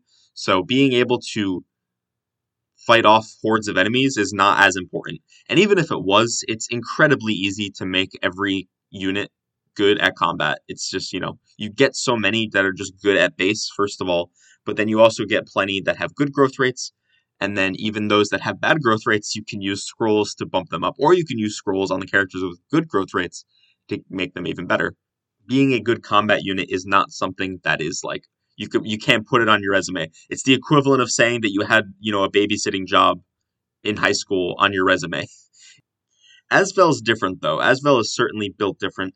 He is the best combat unit in the game for a few reasons. First of all, he is a magic unit, and you certainly get more of those, but Asvel is the first one you get. I think, right? Yeah, I mean, other than Safi, but she doesn't count. He's the first one you get, and it's really easy for him to take advantage of scrolls, especially one that we're about to get, which boosts his speed growth. There's so many enemies in this section of the game in Manster that just fold the second that you use magic on them. Unfortunately, he's not fast enough to double most of the time because, at least at base, I mean, because he is weighed down by his tomes. Tomes are actually not mitigated by build in this game. They are not. You're not able to offset the weight of tomes in any capacity. So even if he has 20 builds somehow, a 4-weight tome is going to still weigh him down by 4 points of speed. So at base, he's not going to double a lot, but he can double sometimes. And it's really easy for him to get experience. Keep in mind, I'm playing Paragon mode, so he's going to get experience out the wazoo. His promotion bonuses are absolutely insane. This is like a meme within this game, how good these Sage promotion bonuses are. And Asvel is one of those. He has incredible stats when he promotes. He has incredible stats before he promotes because his growth rates are pretty good. So really all he needs is a few levels to get going. But the real thing, and I'm sure the thing that he's most well known for, is his personal weapon, the Graf Caliber. The Graf Caliber is a wind tome that is very light and has crit on it. I think it's like 20 or 30 crit. It's really high. It's pretty light and has really high might. Unfortunately, unlike most personal weapons, it only caps out at 40 uses instead of the usual 60. I think tomes in this game just all have 40 uses, like at maximum. So that's kind of a bummer. He gets 20 less uses compared to someone like Finn or Nana, who have their own personal weapons, or Leaf for that matter. But the Graf Caliber is incredible. Combined with his naturally high stats, he's going to be killing everything. And that leads me to the real reason why he's great is that he is the best boss killer in the game by far. Hitting on magic is a huge deal. Most bosses have really high defense, especially considering that they're on thrones, which are busted in this game, but usually not very good resistance because their magic stat is their resistance stat. Some, especially late game bosses, do have high magic. Some of them are just magic bosses, but then also some of them are just generals who have like 15 to 20 magic because they don't want their weapons to get stolen by Tina, but we'll talk about that another time. So it's not like Asvel is just like a one-hit kill button for everything, but the majority of bosses go down extremely easily in the presence of Asvel. And that's really how he's able to keep up in this warp skipping metagame that the later half of the game becomes. Because you got to remember that warp skipping involves two things. You have to warp the protagonist to the point where they need to be, and you also need to kill the boss of the map so that the protagonist can seize the castle or whatever it may be. So being able to warp is important, but also being able to get rid of the boss that's obstructing Leif from capturing the throne is also incredibly important. And Asvel is by far the best at doing that. So he's certainly the best combat unit in the game. He's the only one with like a legitimate niche that almost no one is able to replicate until you get like a promoted Sarah who doesn't join until like past the halfway point. So I guess also maybe like Homer could do it, but that's pretty much it, really. So Asvel just shits on the entire game, and that's the end of that. That's pretty much all I have to say about him. He's really, really good. And if somehow you've played Thracia and haven't used him, absolutely try next time you play if you play again, because he is an absolute monster. A little bit rocky at base, but pretty easy to get going, especially on Paragon mode. The other conversation you can have is between Karin and Ced. Karin has been looking for Ced, as she mentioned last chapter, so she takes this opportunity to confront him about the fact that he left. And I find this conversation to be interesting, really, really interesting on a number of levels. So Ced, unfortunately, has not been made aware yet that his mother has died. So Karin has to break the bad news to him. And he's really shaken up by this. And Karin asks him, please, you got to come back. Fee is the one who's in charge of the country right now, and it's an incredibly strong burden for her. You're really putting her through a lot. Can you please just come back home and help your people? Karin basically just goes off on him. She goes on a whole rant about, like, you left your mother and your sister behind. You may be the heir to Ced's, to the Wind Crusaders' legacy, but, that doesn't do you a lot of good because, you're just some loser who walked out on his family and, you're doing Fee a real cruelty. Please come back so that you can stop, so that she can have that responsibility lifted off her shoulders. And Ced takes this pretty well. He's like, yeah, you're right. That's correct. I, did a terrible thing. And I just wanted to see my dad. I wanted to have my dad and my mom meet up one last time before she died. So, I'm really sorry for what I did. But I'm still not going to come back because I'm seeing the horrible things that are happening here in Manster. I'm seeing the horrible things that are happening here in Manster, and I can't just sit by and do nothing. So I'm going to stay here and continue to lead this rebel group because I feel like that's the right thing to do. And Karin is like, okay, yeah, that's fine. Just be safe or whatever. What I find weird here is that Ced asks her to go back to Selyse, but instead she just stays with Leif. And I don't think there's ever a cutscene or anything addressing that. She's just like, yeah, okay, I'll go back to Selyse, and then she never does.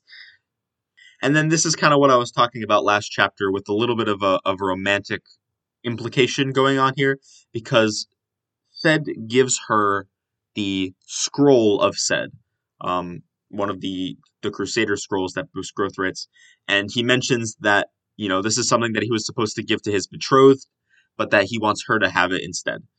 So I mean, I guess if anything, you could say that that's kind of like, I was going to give it to the woman I love, but instead I'm going to give it to you.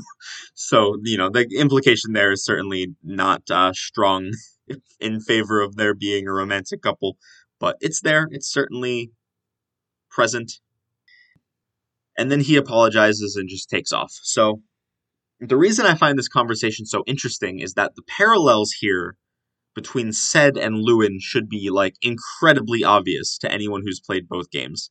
And I think it's really funny and probably intentional, the difference in how these situations are treated.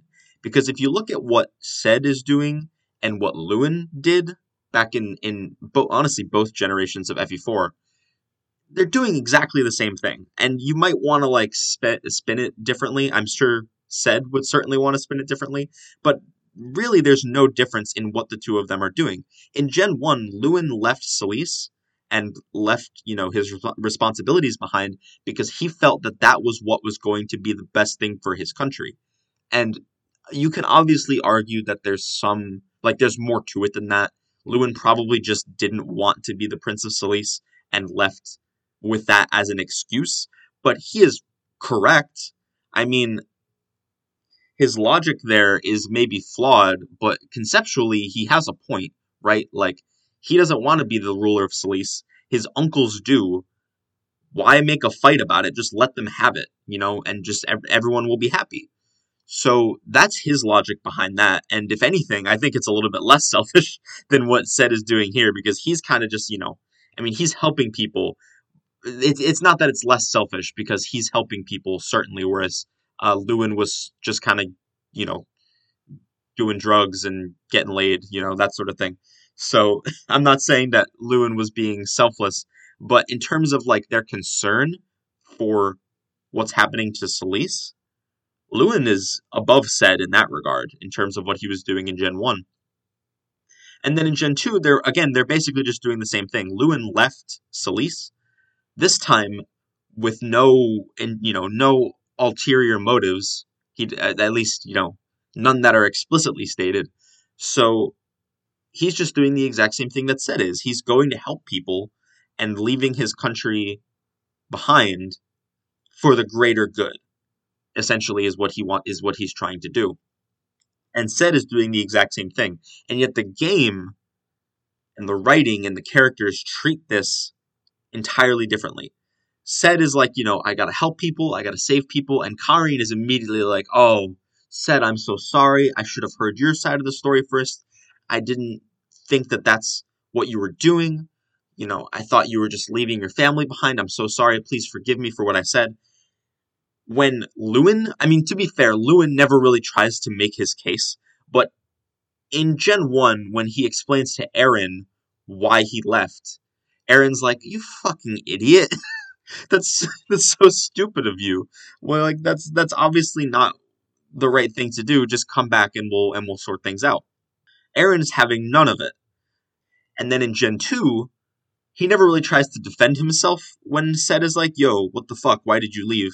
He doesn't try to make excuses, but Ced just like goes in on him. And I'm certainly not saying that what Lewin did in either generation was right, but what I am saying is that Ced is acting a lot like his dad here, and I think it's intentional, and if so, that's really interesting, and I think that that's a cool dynamic to take these characters in, because there's obviously the whole idea of like Ced is just the Crusader Ced he was the hero of the winds. He went from place to place and helped people. That is how he made his impact on the world. And it's like almost feels like the people who inherit that legacy are compelled to do the same thing, no matter what they do, no matter what they try to do, no matter how committed they want to be to their families and to their country. The Ced blood within them is just going to constantly make them try to go out and find the people in the world who need them most and to help them. And I'm not saying that that's good or bad necessarily. I think you can make an argument for either.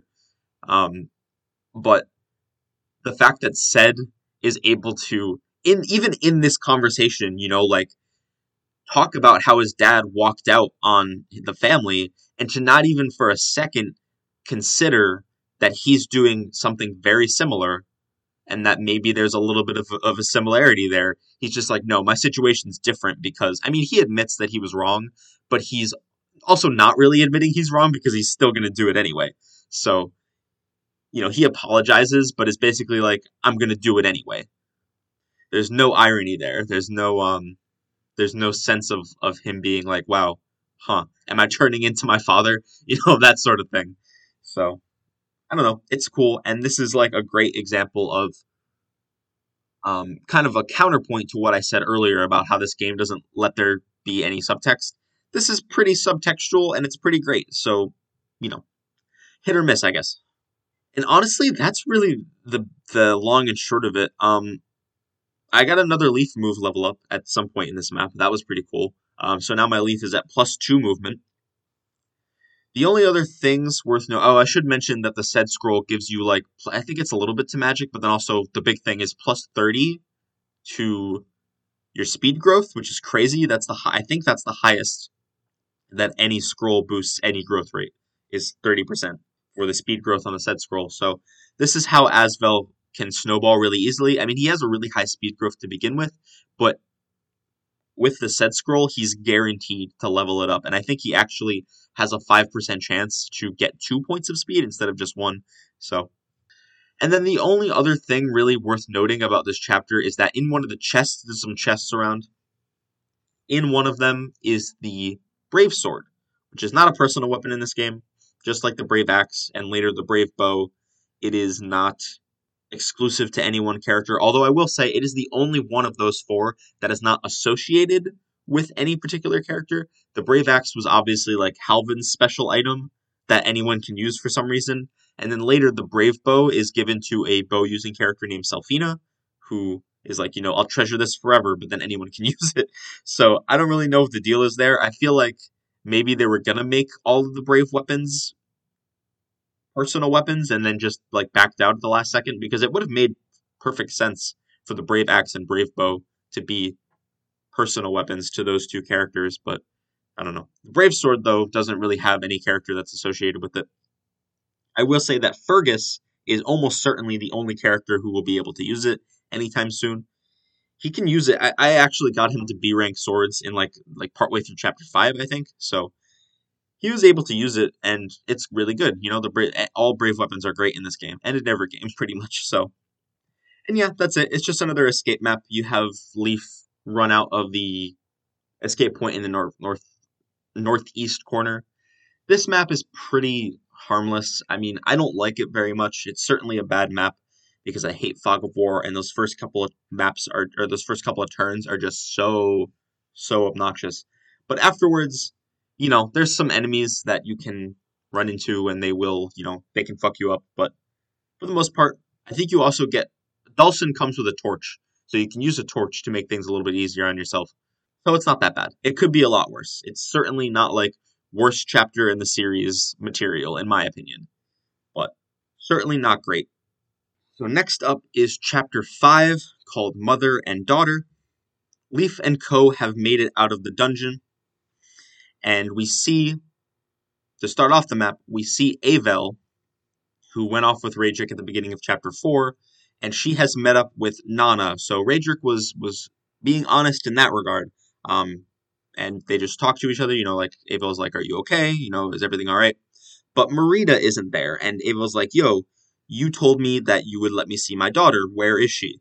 And Raedric does that like, classic mustache twirling villain thing where he's like, "I told you I could let you see your daughter, but didn't tell you when you could see your daughter." And then he sends off some basically they're in like a gladiator pit and tells Avel, "If you can get past these guys, I'll let you see your daughter." And Avel's like, "All right, you son of a bitch, let's do this." At this point, we're given control over our group. We also have control over Avel and Nana. Avel, we've already talked about. Nana is a healer. She's a troubadour, so she'll be on a horse once we get her back outside. But for right now, she's on foot.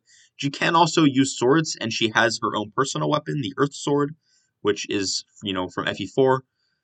It's basically a 60-use Nosferatu tome that can, attack at range. I'm pretty sure it does physical damage in like close quarters combat, but really what you're going to be doing with this is you're going to attack enemies from range, doing magic damage, and I mean possibly killing them if she's fast enough to double. Her stats are like okay, they're not anything to write home about, but being a healer is nice, especially a mounted healer. This is I believe our first mounted healer that we get, and is one of the only ones in the entire game. There's like 2 or 3, I want to say. And the Earth Sword is really good. Character-wise, she's nothing special. She's Leaf's love interest in this game, but she doesn't really have a lot to do or say for herself, so not really exceptionally interesting. Honestly, despite the fact that she's been in 2 games, I don't know if I could give you a description of Nana's character if I tried. Like, I guess she's like caring and maybe a little soft spoken, but I don't know. I do know that if she marries Ares, she's like, yeah, isn't it weird that we're fucking cousins? That's crazy, dude, right? So I guess that's really the biggest impression that I have of Nana is that she's just like, incest is really funny. Is kind of the only thing that I know her character for right now. But canonically, she ends up with Leaf, so whatever. Now, the object here is to survive with not Marita, with Avel and Nana, as Leaf goes around and helps them escape from the gladiator pit. They're locked in there, and they don't have a way to get out. Avel is like pretty easily able to deal with these guys, no problem. And then if she gets hit a couple times, Nana can heal her up. The thing that I always do is just back her into the corner where she is, completely safe, and Nana can stand behind her and heal without being at risk of getting hit. I don't think any of the enemies have ranged weapons, so that's not really a problem. And yeah, so you're just going around. It reminds me a lot, actually, of Chapter 8 of FE6, where you kind of just go around this castle in a big circle, and on the way you pick up Nana and Avel on your way through. A few turns in, Veld shows up. He's the sorcerer who we saw last chapter with Manfroy, and he kind of like scolds Raedric a little bit for, you know, making entertainment out of this when he should have just like killed Avel. But he decides that since he's here, he might as well just stick around and enjoy the show. After getting through a certain number of the pit fighters, Raedric will fulfill his promise to Avel and allow her to see Marita. The problem is that Marita has been given a sword I think it's just called the Darkness Sword, which has basically taken over her mind. I mean, I think if anyone's played Heroes, then they know about like Fallen Marita or whatever it is, whatever she's called. This is what that is based on, because while she's using the sword, she's completely possessed and has no like. That's not true. She is conscious, as we'll see in a minute, but she is unable to control her own actions and instead is attacking her mother without being able to stop herself. So eventually Marita is going to come up. I don't think that Marita can kill Avel. Avel still has the invincibility flag, so she can't die, but she can be captured, which is weird. So it's a little hard to explain, but basically the point I'm trying to make is that you don't have to worry about Avel dying for the most part, especially if she's fighting Marita. If you manage to get her like in a corner where only Marita can attack her, then that's fine, because she won't fight back against Marita, and Marita can't kill her. So they're both good. They're both Gucci. You don't even have to heal her at that point.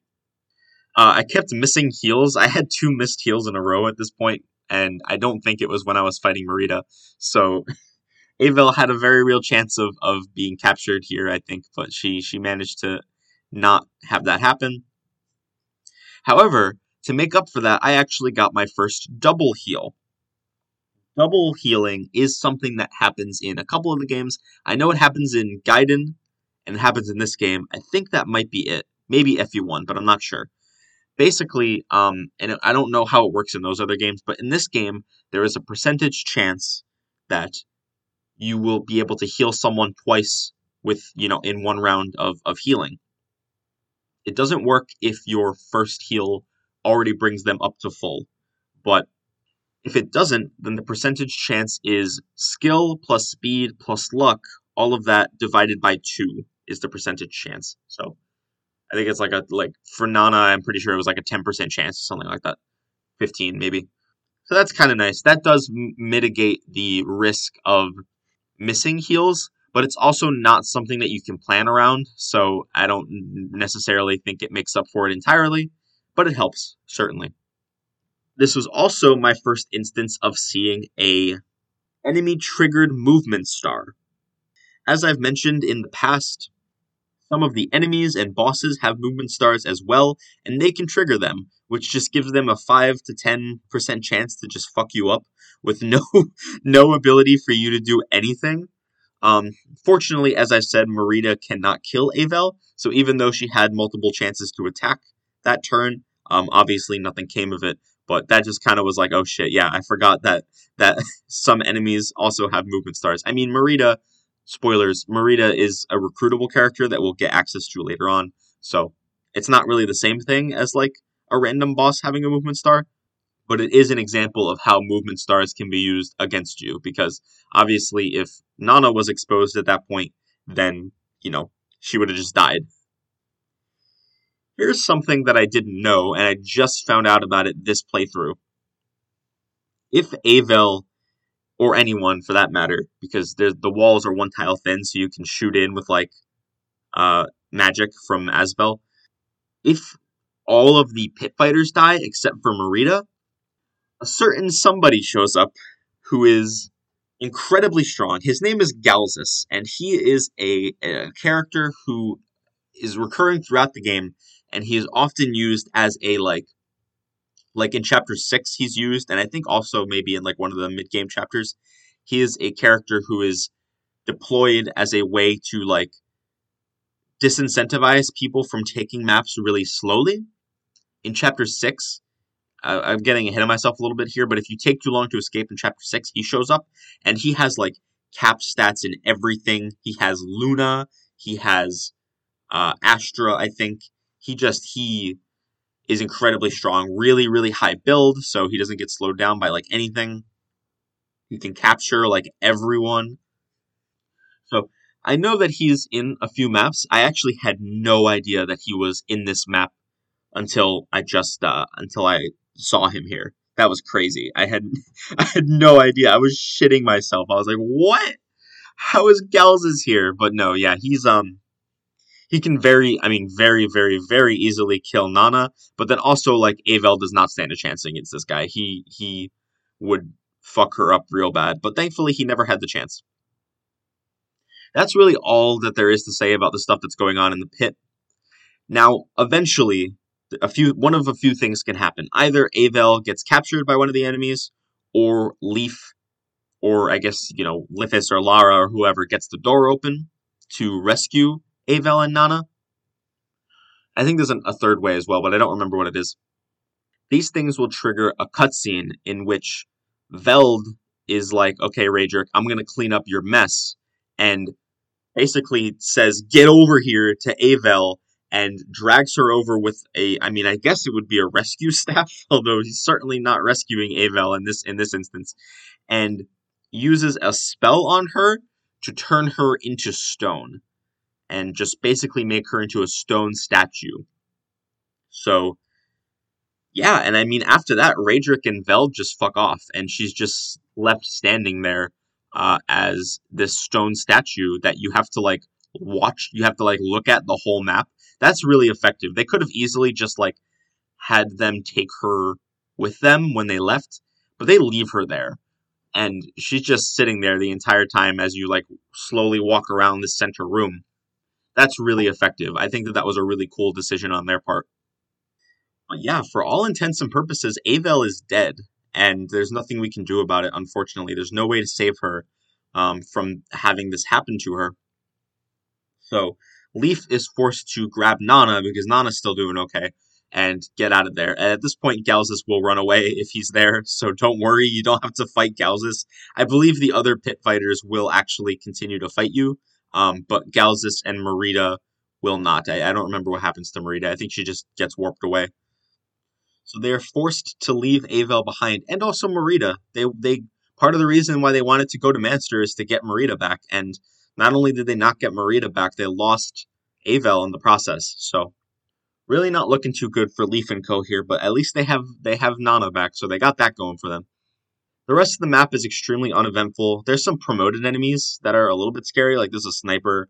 I think there's some like dark bishops over in the corner. And there's some treasure chests that you can get, but for the most part, it's really just like slowly making your way around the circle. This one isn't like offensively bad for any reason. It's not even like there's pretty much no luck involved, I don't think. Like, Avel can beat the pit fighters like pretty reliably, and unless you just get like crit by a stray thunder tome, you'll be fine. So this map is really its worst crime is just being boring, which personally I think is like better than it being like actively poor for my mental health, like Chapter 4 and to a lesser extent Chapter 4X. So this map is just kind of boring. Take that as you will. It's not great, but it's not that bad either. Takes a while, especially if you die and have to reset. It's like, oh man, this is gonna take me so long, but you'll get through it. Leaf and Nana have unique escape dialogue here that's basically just like, man, just heard about Avel. Damn, that shit sucks. Then they leave. And that takes us straight into chapter 6, titled The Escape.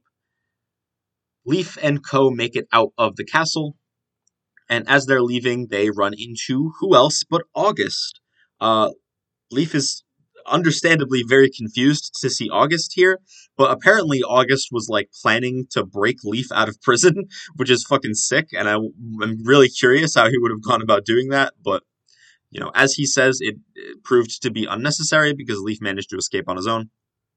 The ramifications of what just happened with Avel are really like shown in this cutscene because we don't get a whole lot of it in chapter 5, but at the start of chapter 6, Leaf basically just like loses it. He's like, it feels like they've taken my mother from me all over again, which is bonkers, by the way, because he's known Avo for like, I don't know how long they were there. I don't think it was that long in Fianna, but I could be wrong, I guess. Maybe it was longer than I thought.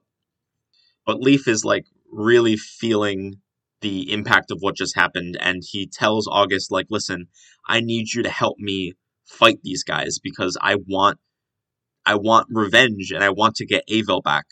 And he tells August what happened, and August is like, listen, you can't save her. If she was turned to stone, then the only way to save her would be if someone from Manfroy's bloodline actually helped you, which is beyond unreasonable to expect. So, yeah, don't get your hopes up for that, but I will help you fight against the Empire. I want you to be a rallying point for all of the Thracian Peninsula because he is the heir to the ruling family, and all the oppressed people in the country would rally behind him if he were to like raise an army. So August thinks that he really has the potential to take down the Empire, and August promises him that he will, help bring an end to what they've done here. At some point during all this, August mentions that there are rumors that the Yid Shrine in the Yid Desert is home to a lot of stone statues that are kept there as trophies of like people who had defied the Loptir cult in the past. He even mentions that there might be people in Sigurd's army that are in that shrine, which is kind of just offhand, an offhanded comment. And I don't know if it's true or not, first of all, but also if it is, it's never like followed up on in any capacity. I don't necessarily think that it would be because like we see in FE4 Manfroy killed Lewin like just straight up. No turning to stone bullshit with him. He just like murked Lewin very very quickly. But I guess it's possible like Lachesis was there. The implication certainly is that Lachesis, because we know Lachesis died while crossing the Yid Desert. So the implication I think is supposed to be like maybe she was captured and turned to stone and brought back to that shrine. But if it is, I don't believe that it's ever elaborated on. Poor Diarmid, though. I mean, he's um, and Nana for that matter, because they were like right there in Chapter 7 of FE4, which hasn't happened yet in this series of events. But it's a bummer for sure. And then August just like takes a minute to reaffirm how powerful the Loptir cult really is. I mean, Leaf has a hard time like wrapping his brain around it, but August is essentially like, listen, this is a society where these cultists can just walk up and take children from their homes and no one will do anything, or no one can do anything. And that kind of power is unbelievable. August says that, people try to put up a fight, but obviously they're not like trained soldiers. They're just regular people with no weapons, no training, and no resources. So they all just get killed because what else are they going to do? Like when you're faced with such overwhelming power, there's only so much you can do. And Leaf kind of takes a minute to reflect on that of like, holy shit, this is really what I'm up against. And that's interesting. After this, they're just talking a little bit about how they're going to get through, to their escape route. August is like, man, it sure would be nice if we could avoid confronting the soldiers somehow. And then if Karin's alive, she'll chime in and say, hey, listen, I can fly you with my Pegasus that I just got back. I can fly you over the wall and basically we can get out of here without even having to fight any of the soldiers. And then August is like, yeah, all right, that seems like a good idea, and let's do that. But we should also, if we decide to, I guess we can visit the castle town and see if that's worth doing. So it's presented as being like the ideal path is like flying over the wall with Karin, and then if you want to, you can, take the opportunity to get some items from the village.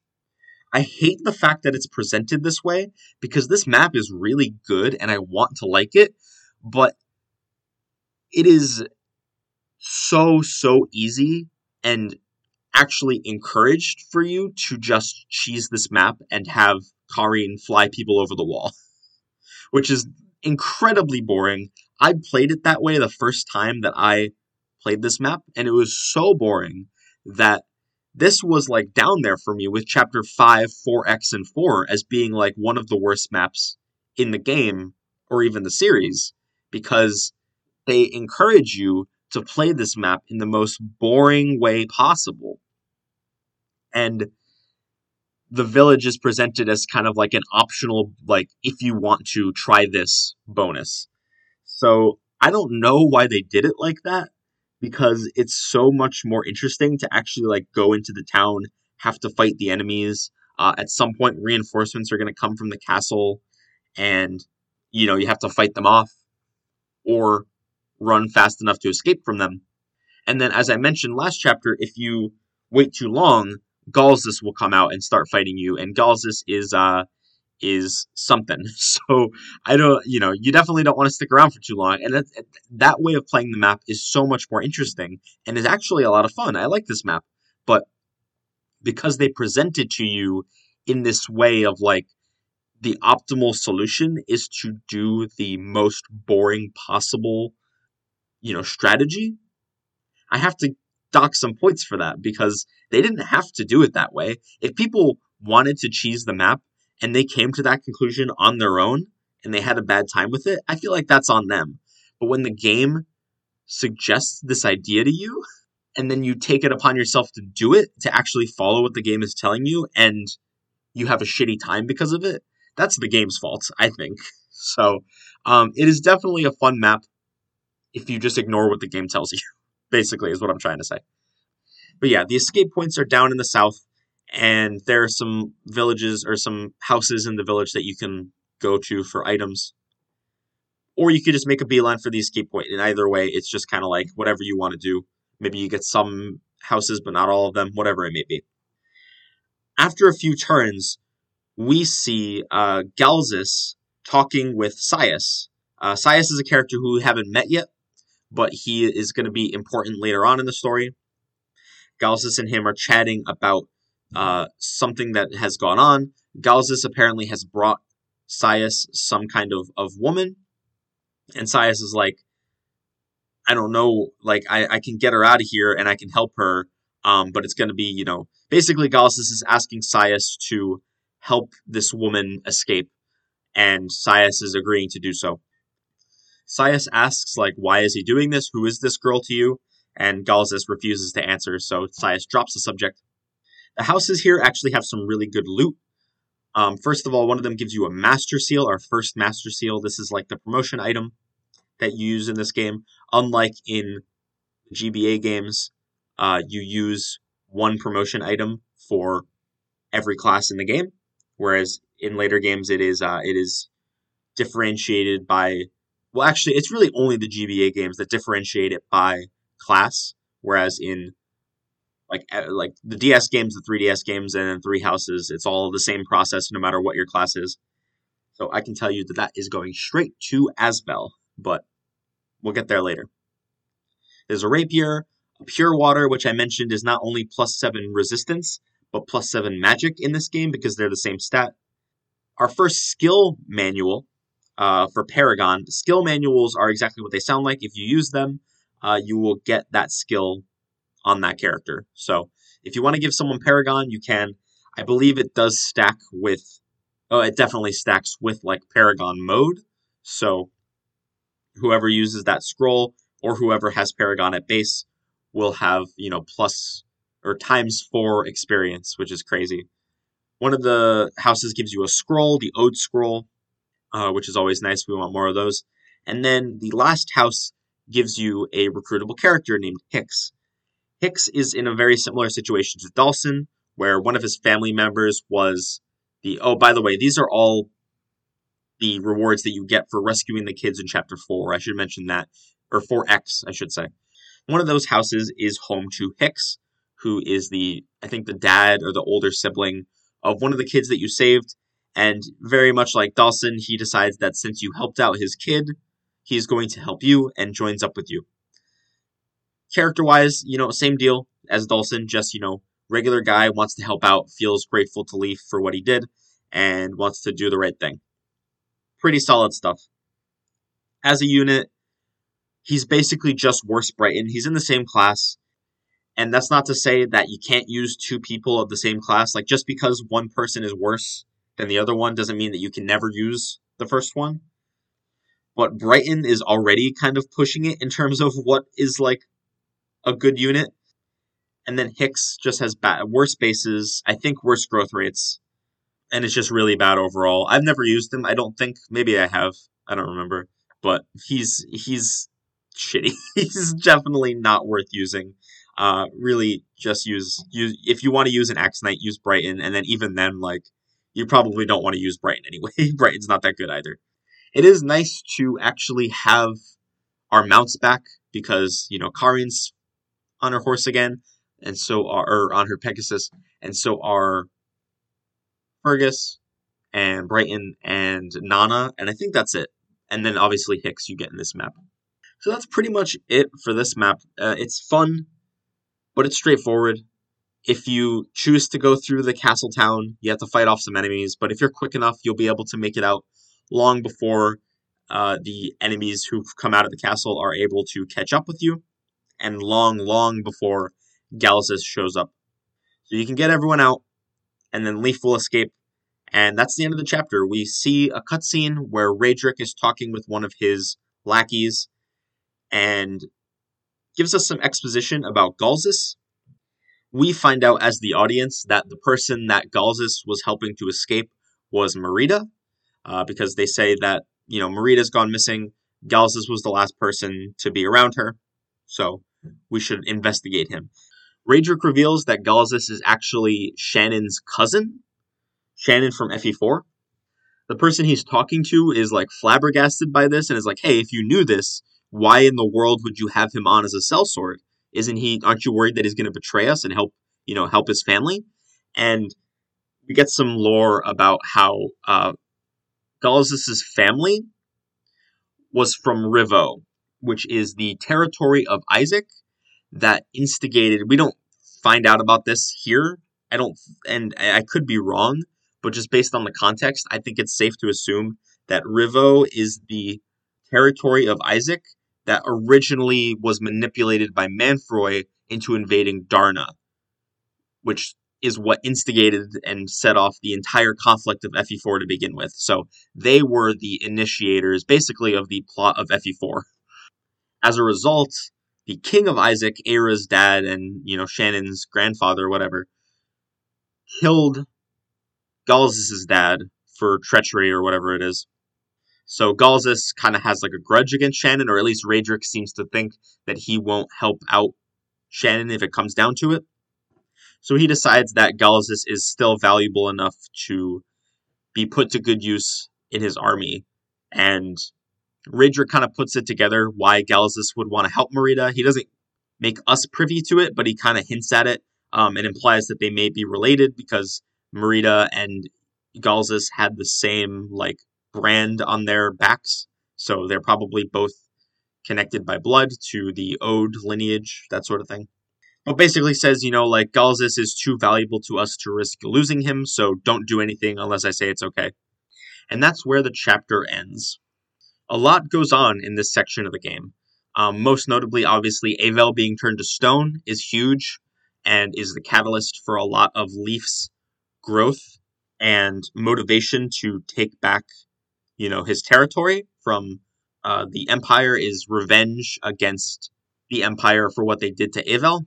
there's some stuff going on with Sed and the Magi group that's going to come back up later, and then also everything going on with Galzus and Merida, and it's narratively, this section of chapters is incredible. And as much as I don't like playing through these maps, I do think this is a great part of the story. I think that so much goes on here that helps define and lay out the groundwork for the rest of the game going forward.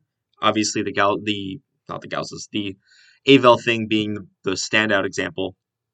Leaf's exchange with August at the beginning of chapter 6 is just so good and really demonstrates that while Leaf is confident and he had resolved himself before now to fight back against the Empire, but this really set in stone, like, yes, this is what I want to do, and I'm going to put everything I have into fighting back against this group that took Avel away from me. But also shows a little bit of naivete and shows that he still has a long way to go before he's ready to fully assume the leadership role. And this is a theme that's going to pop back up over the course of the game, is that Leaf is certainly not perfect, and has a lot to learn before he becomes a truly great leader. But yeah, overall, Manster. Well, we're not done with Manster yet. We still have one chapter left in Manster, but we're close to being done, and we're out of the woods in terms of like bad maps. In my opinion, I think Chapter 7 is okay. But overall, really, really good narrative set of maps. Oh, and I also forgot about the stuff with Karin and Sed. That's pretty cool. So overall, really good story section of the game, and I hope it continues. This game has a great story from what I remember, so I hope that it keeps up the good work in that regard. But the gameplay just wasn't doing it for me. But again, we're getting out of there. We're getting into the mid game, which is, and there's a few more maps in this like next bit that I don't like, but once we hit chapter like 13 through 20, it's pretty good for the most part, I think. In terms of news, not a lot going on outside of Heroes since the last episode came out. A few days, I want to say like 2 or 3 days after I put out that last episode, more merch news came out. A group by the name of Super Groupies is putting out Three Houses merchandise. And as far as I know, it's still all available. You can still get it, no problem. It's all really expensive for my tastes. Like they're selling coats and watches for $200+, which I get is not like crazy expensive for high end stuff, like especially watches. There are watches. I just found out about this. There are watches. Obviously, there's a stereotype about watches being expensive, but I had no idea how expensive some of these got. I saw one that was priced around $500,000, which is, to me, the most ridiculous thing I've ever seen in my life. That's crazy that a wristwatch could go for $500,000. But I guess, it is like a status symbol. So I say $200 watch, and I'm sure a bunch of you are like, that's nothing. And it is, you're right. And even like coats and stuff go for way more than that. But I don't know, man. I just want some nice Fire Emblem merchandise that's not gonna make me go bankrupt. It's crazy. But if you have the money, absolutely. Some of this stuff looks really nice. I'm not like enough of a watch guy or a coat guy to know if these are high quality just based on the pictures, but they seem nice. It's a nice aesthetic. I especially like the look of the watches. So if you have a spare $200 to spend, maybe you won the lottery, I don't know, then go and buy those watches. They're cool. And that's it as far as news goes. In my life, I've been playing a lot of games. I've been getting further in Trails in the Sky second chapter, which is a lot of fun. Although I haven't played in a few days, so maybe I should get back into that. I've been continuing my Nuzlocke. I've Is that really it? I guess so. It hasn't been that long since I put out the last episode. But then the other thing I've been doing is watching Hajime no Ippo, which is like an older boxing anime. Pretty good. I've been enjoying it so far. I'm only like 10 episodes in, so pretty early on, and I know there's like, I don't know how many there are in the other seasons, but I know just in season 1 alone, there's 75 episodes, And there's probably a comparable number in later seasons. So that's going to be a long one. I think I might not finish all the way, but I want to get at least through season one. It's pretty fun, pretty cool. I'm enjoying it so far. That's going to be it from me, I think. I hope you all have a nice rest of your day. And I think that's it. So I'll see you all next time. Bye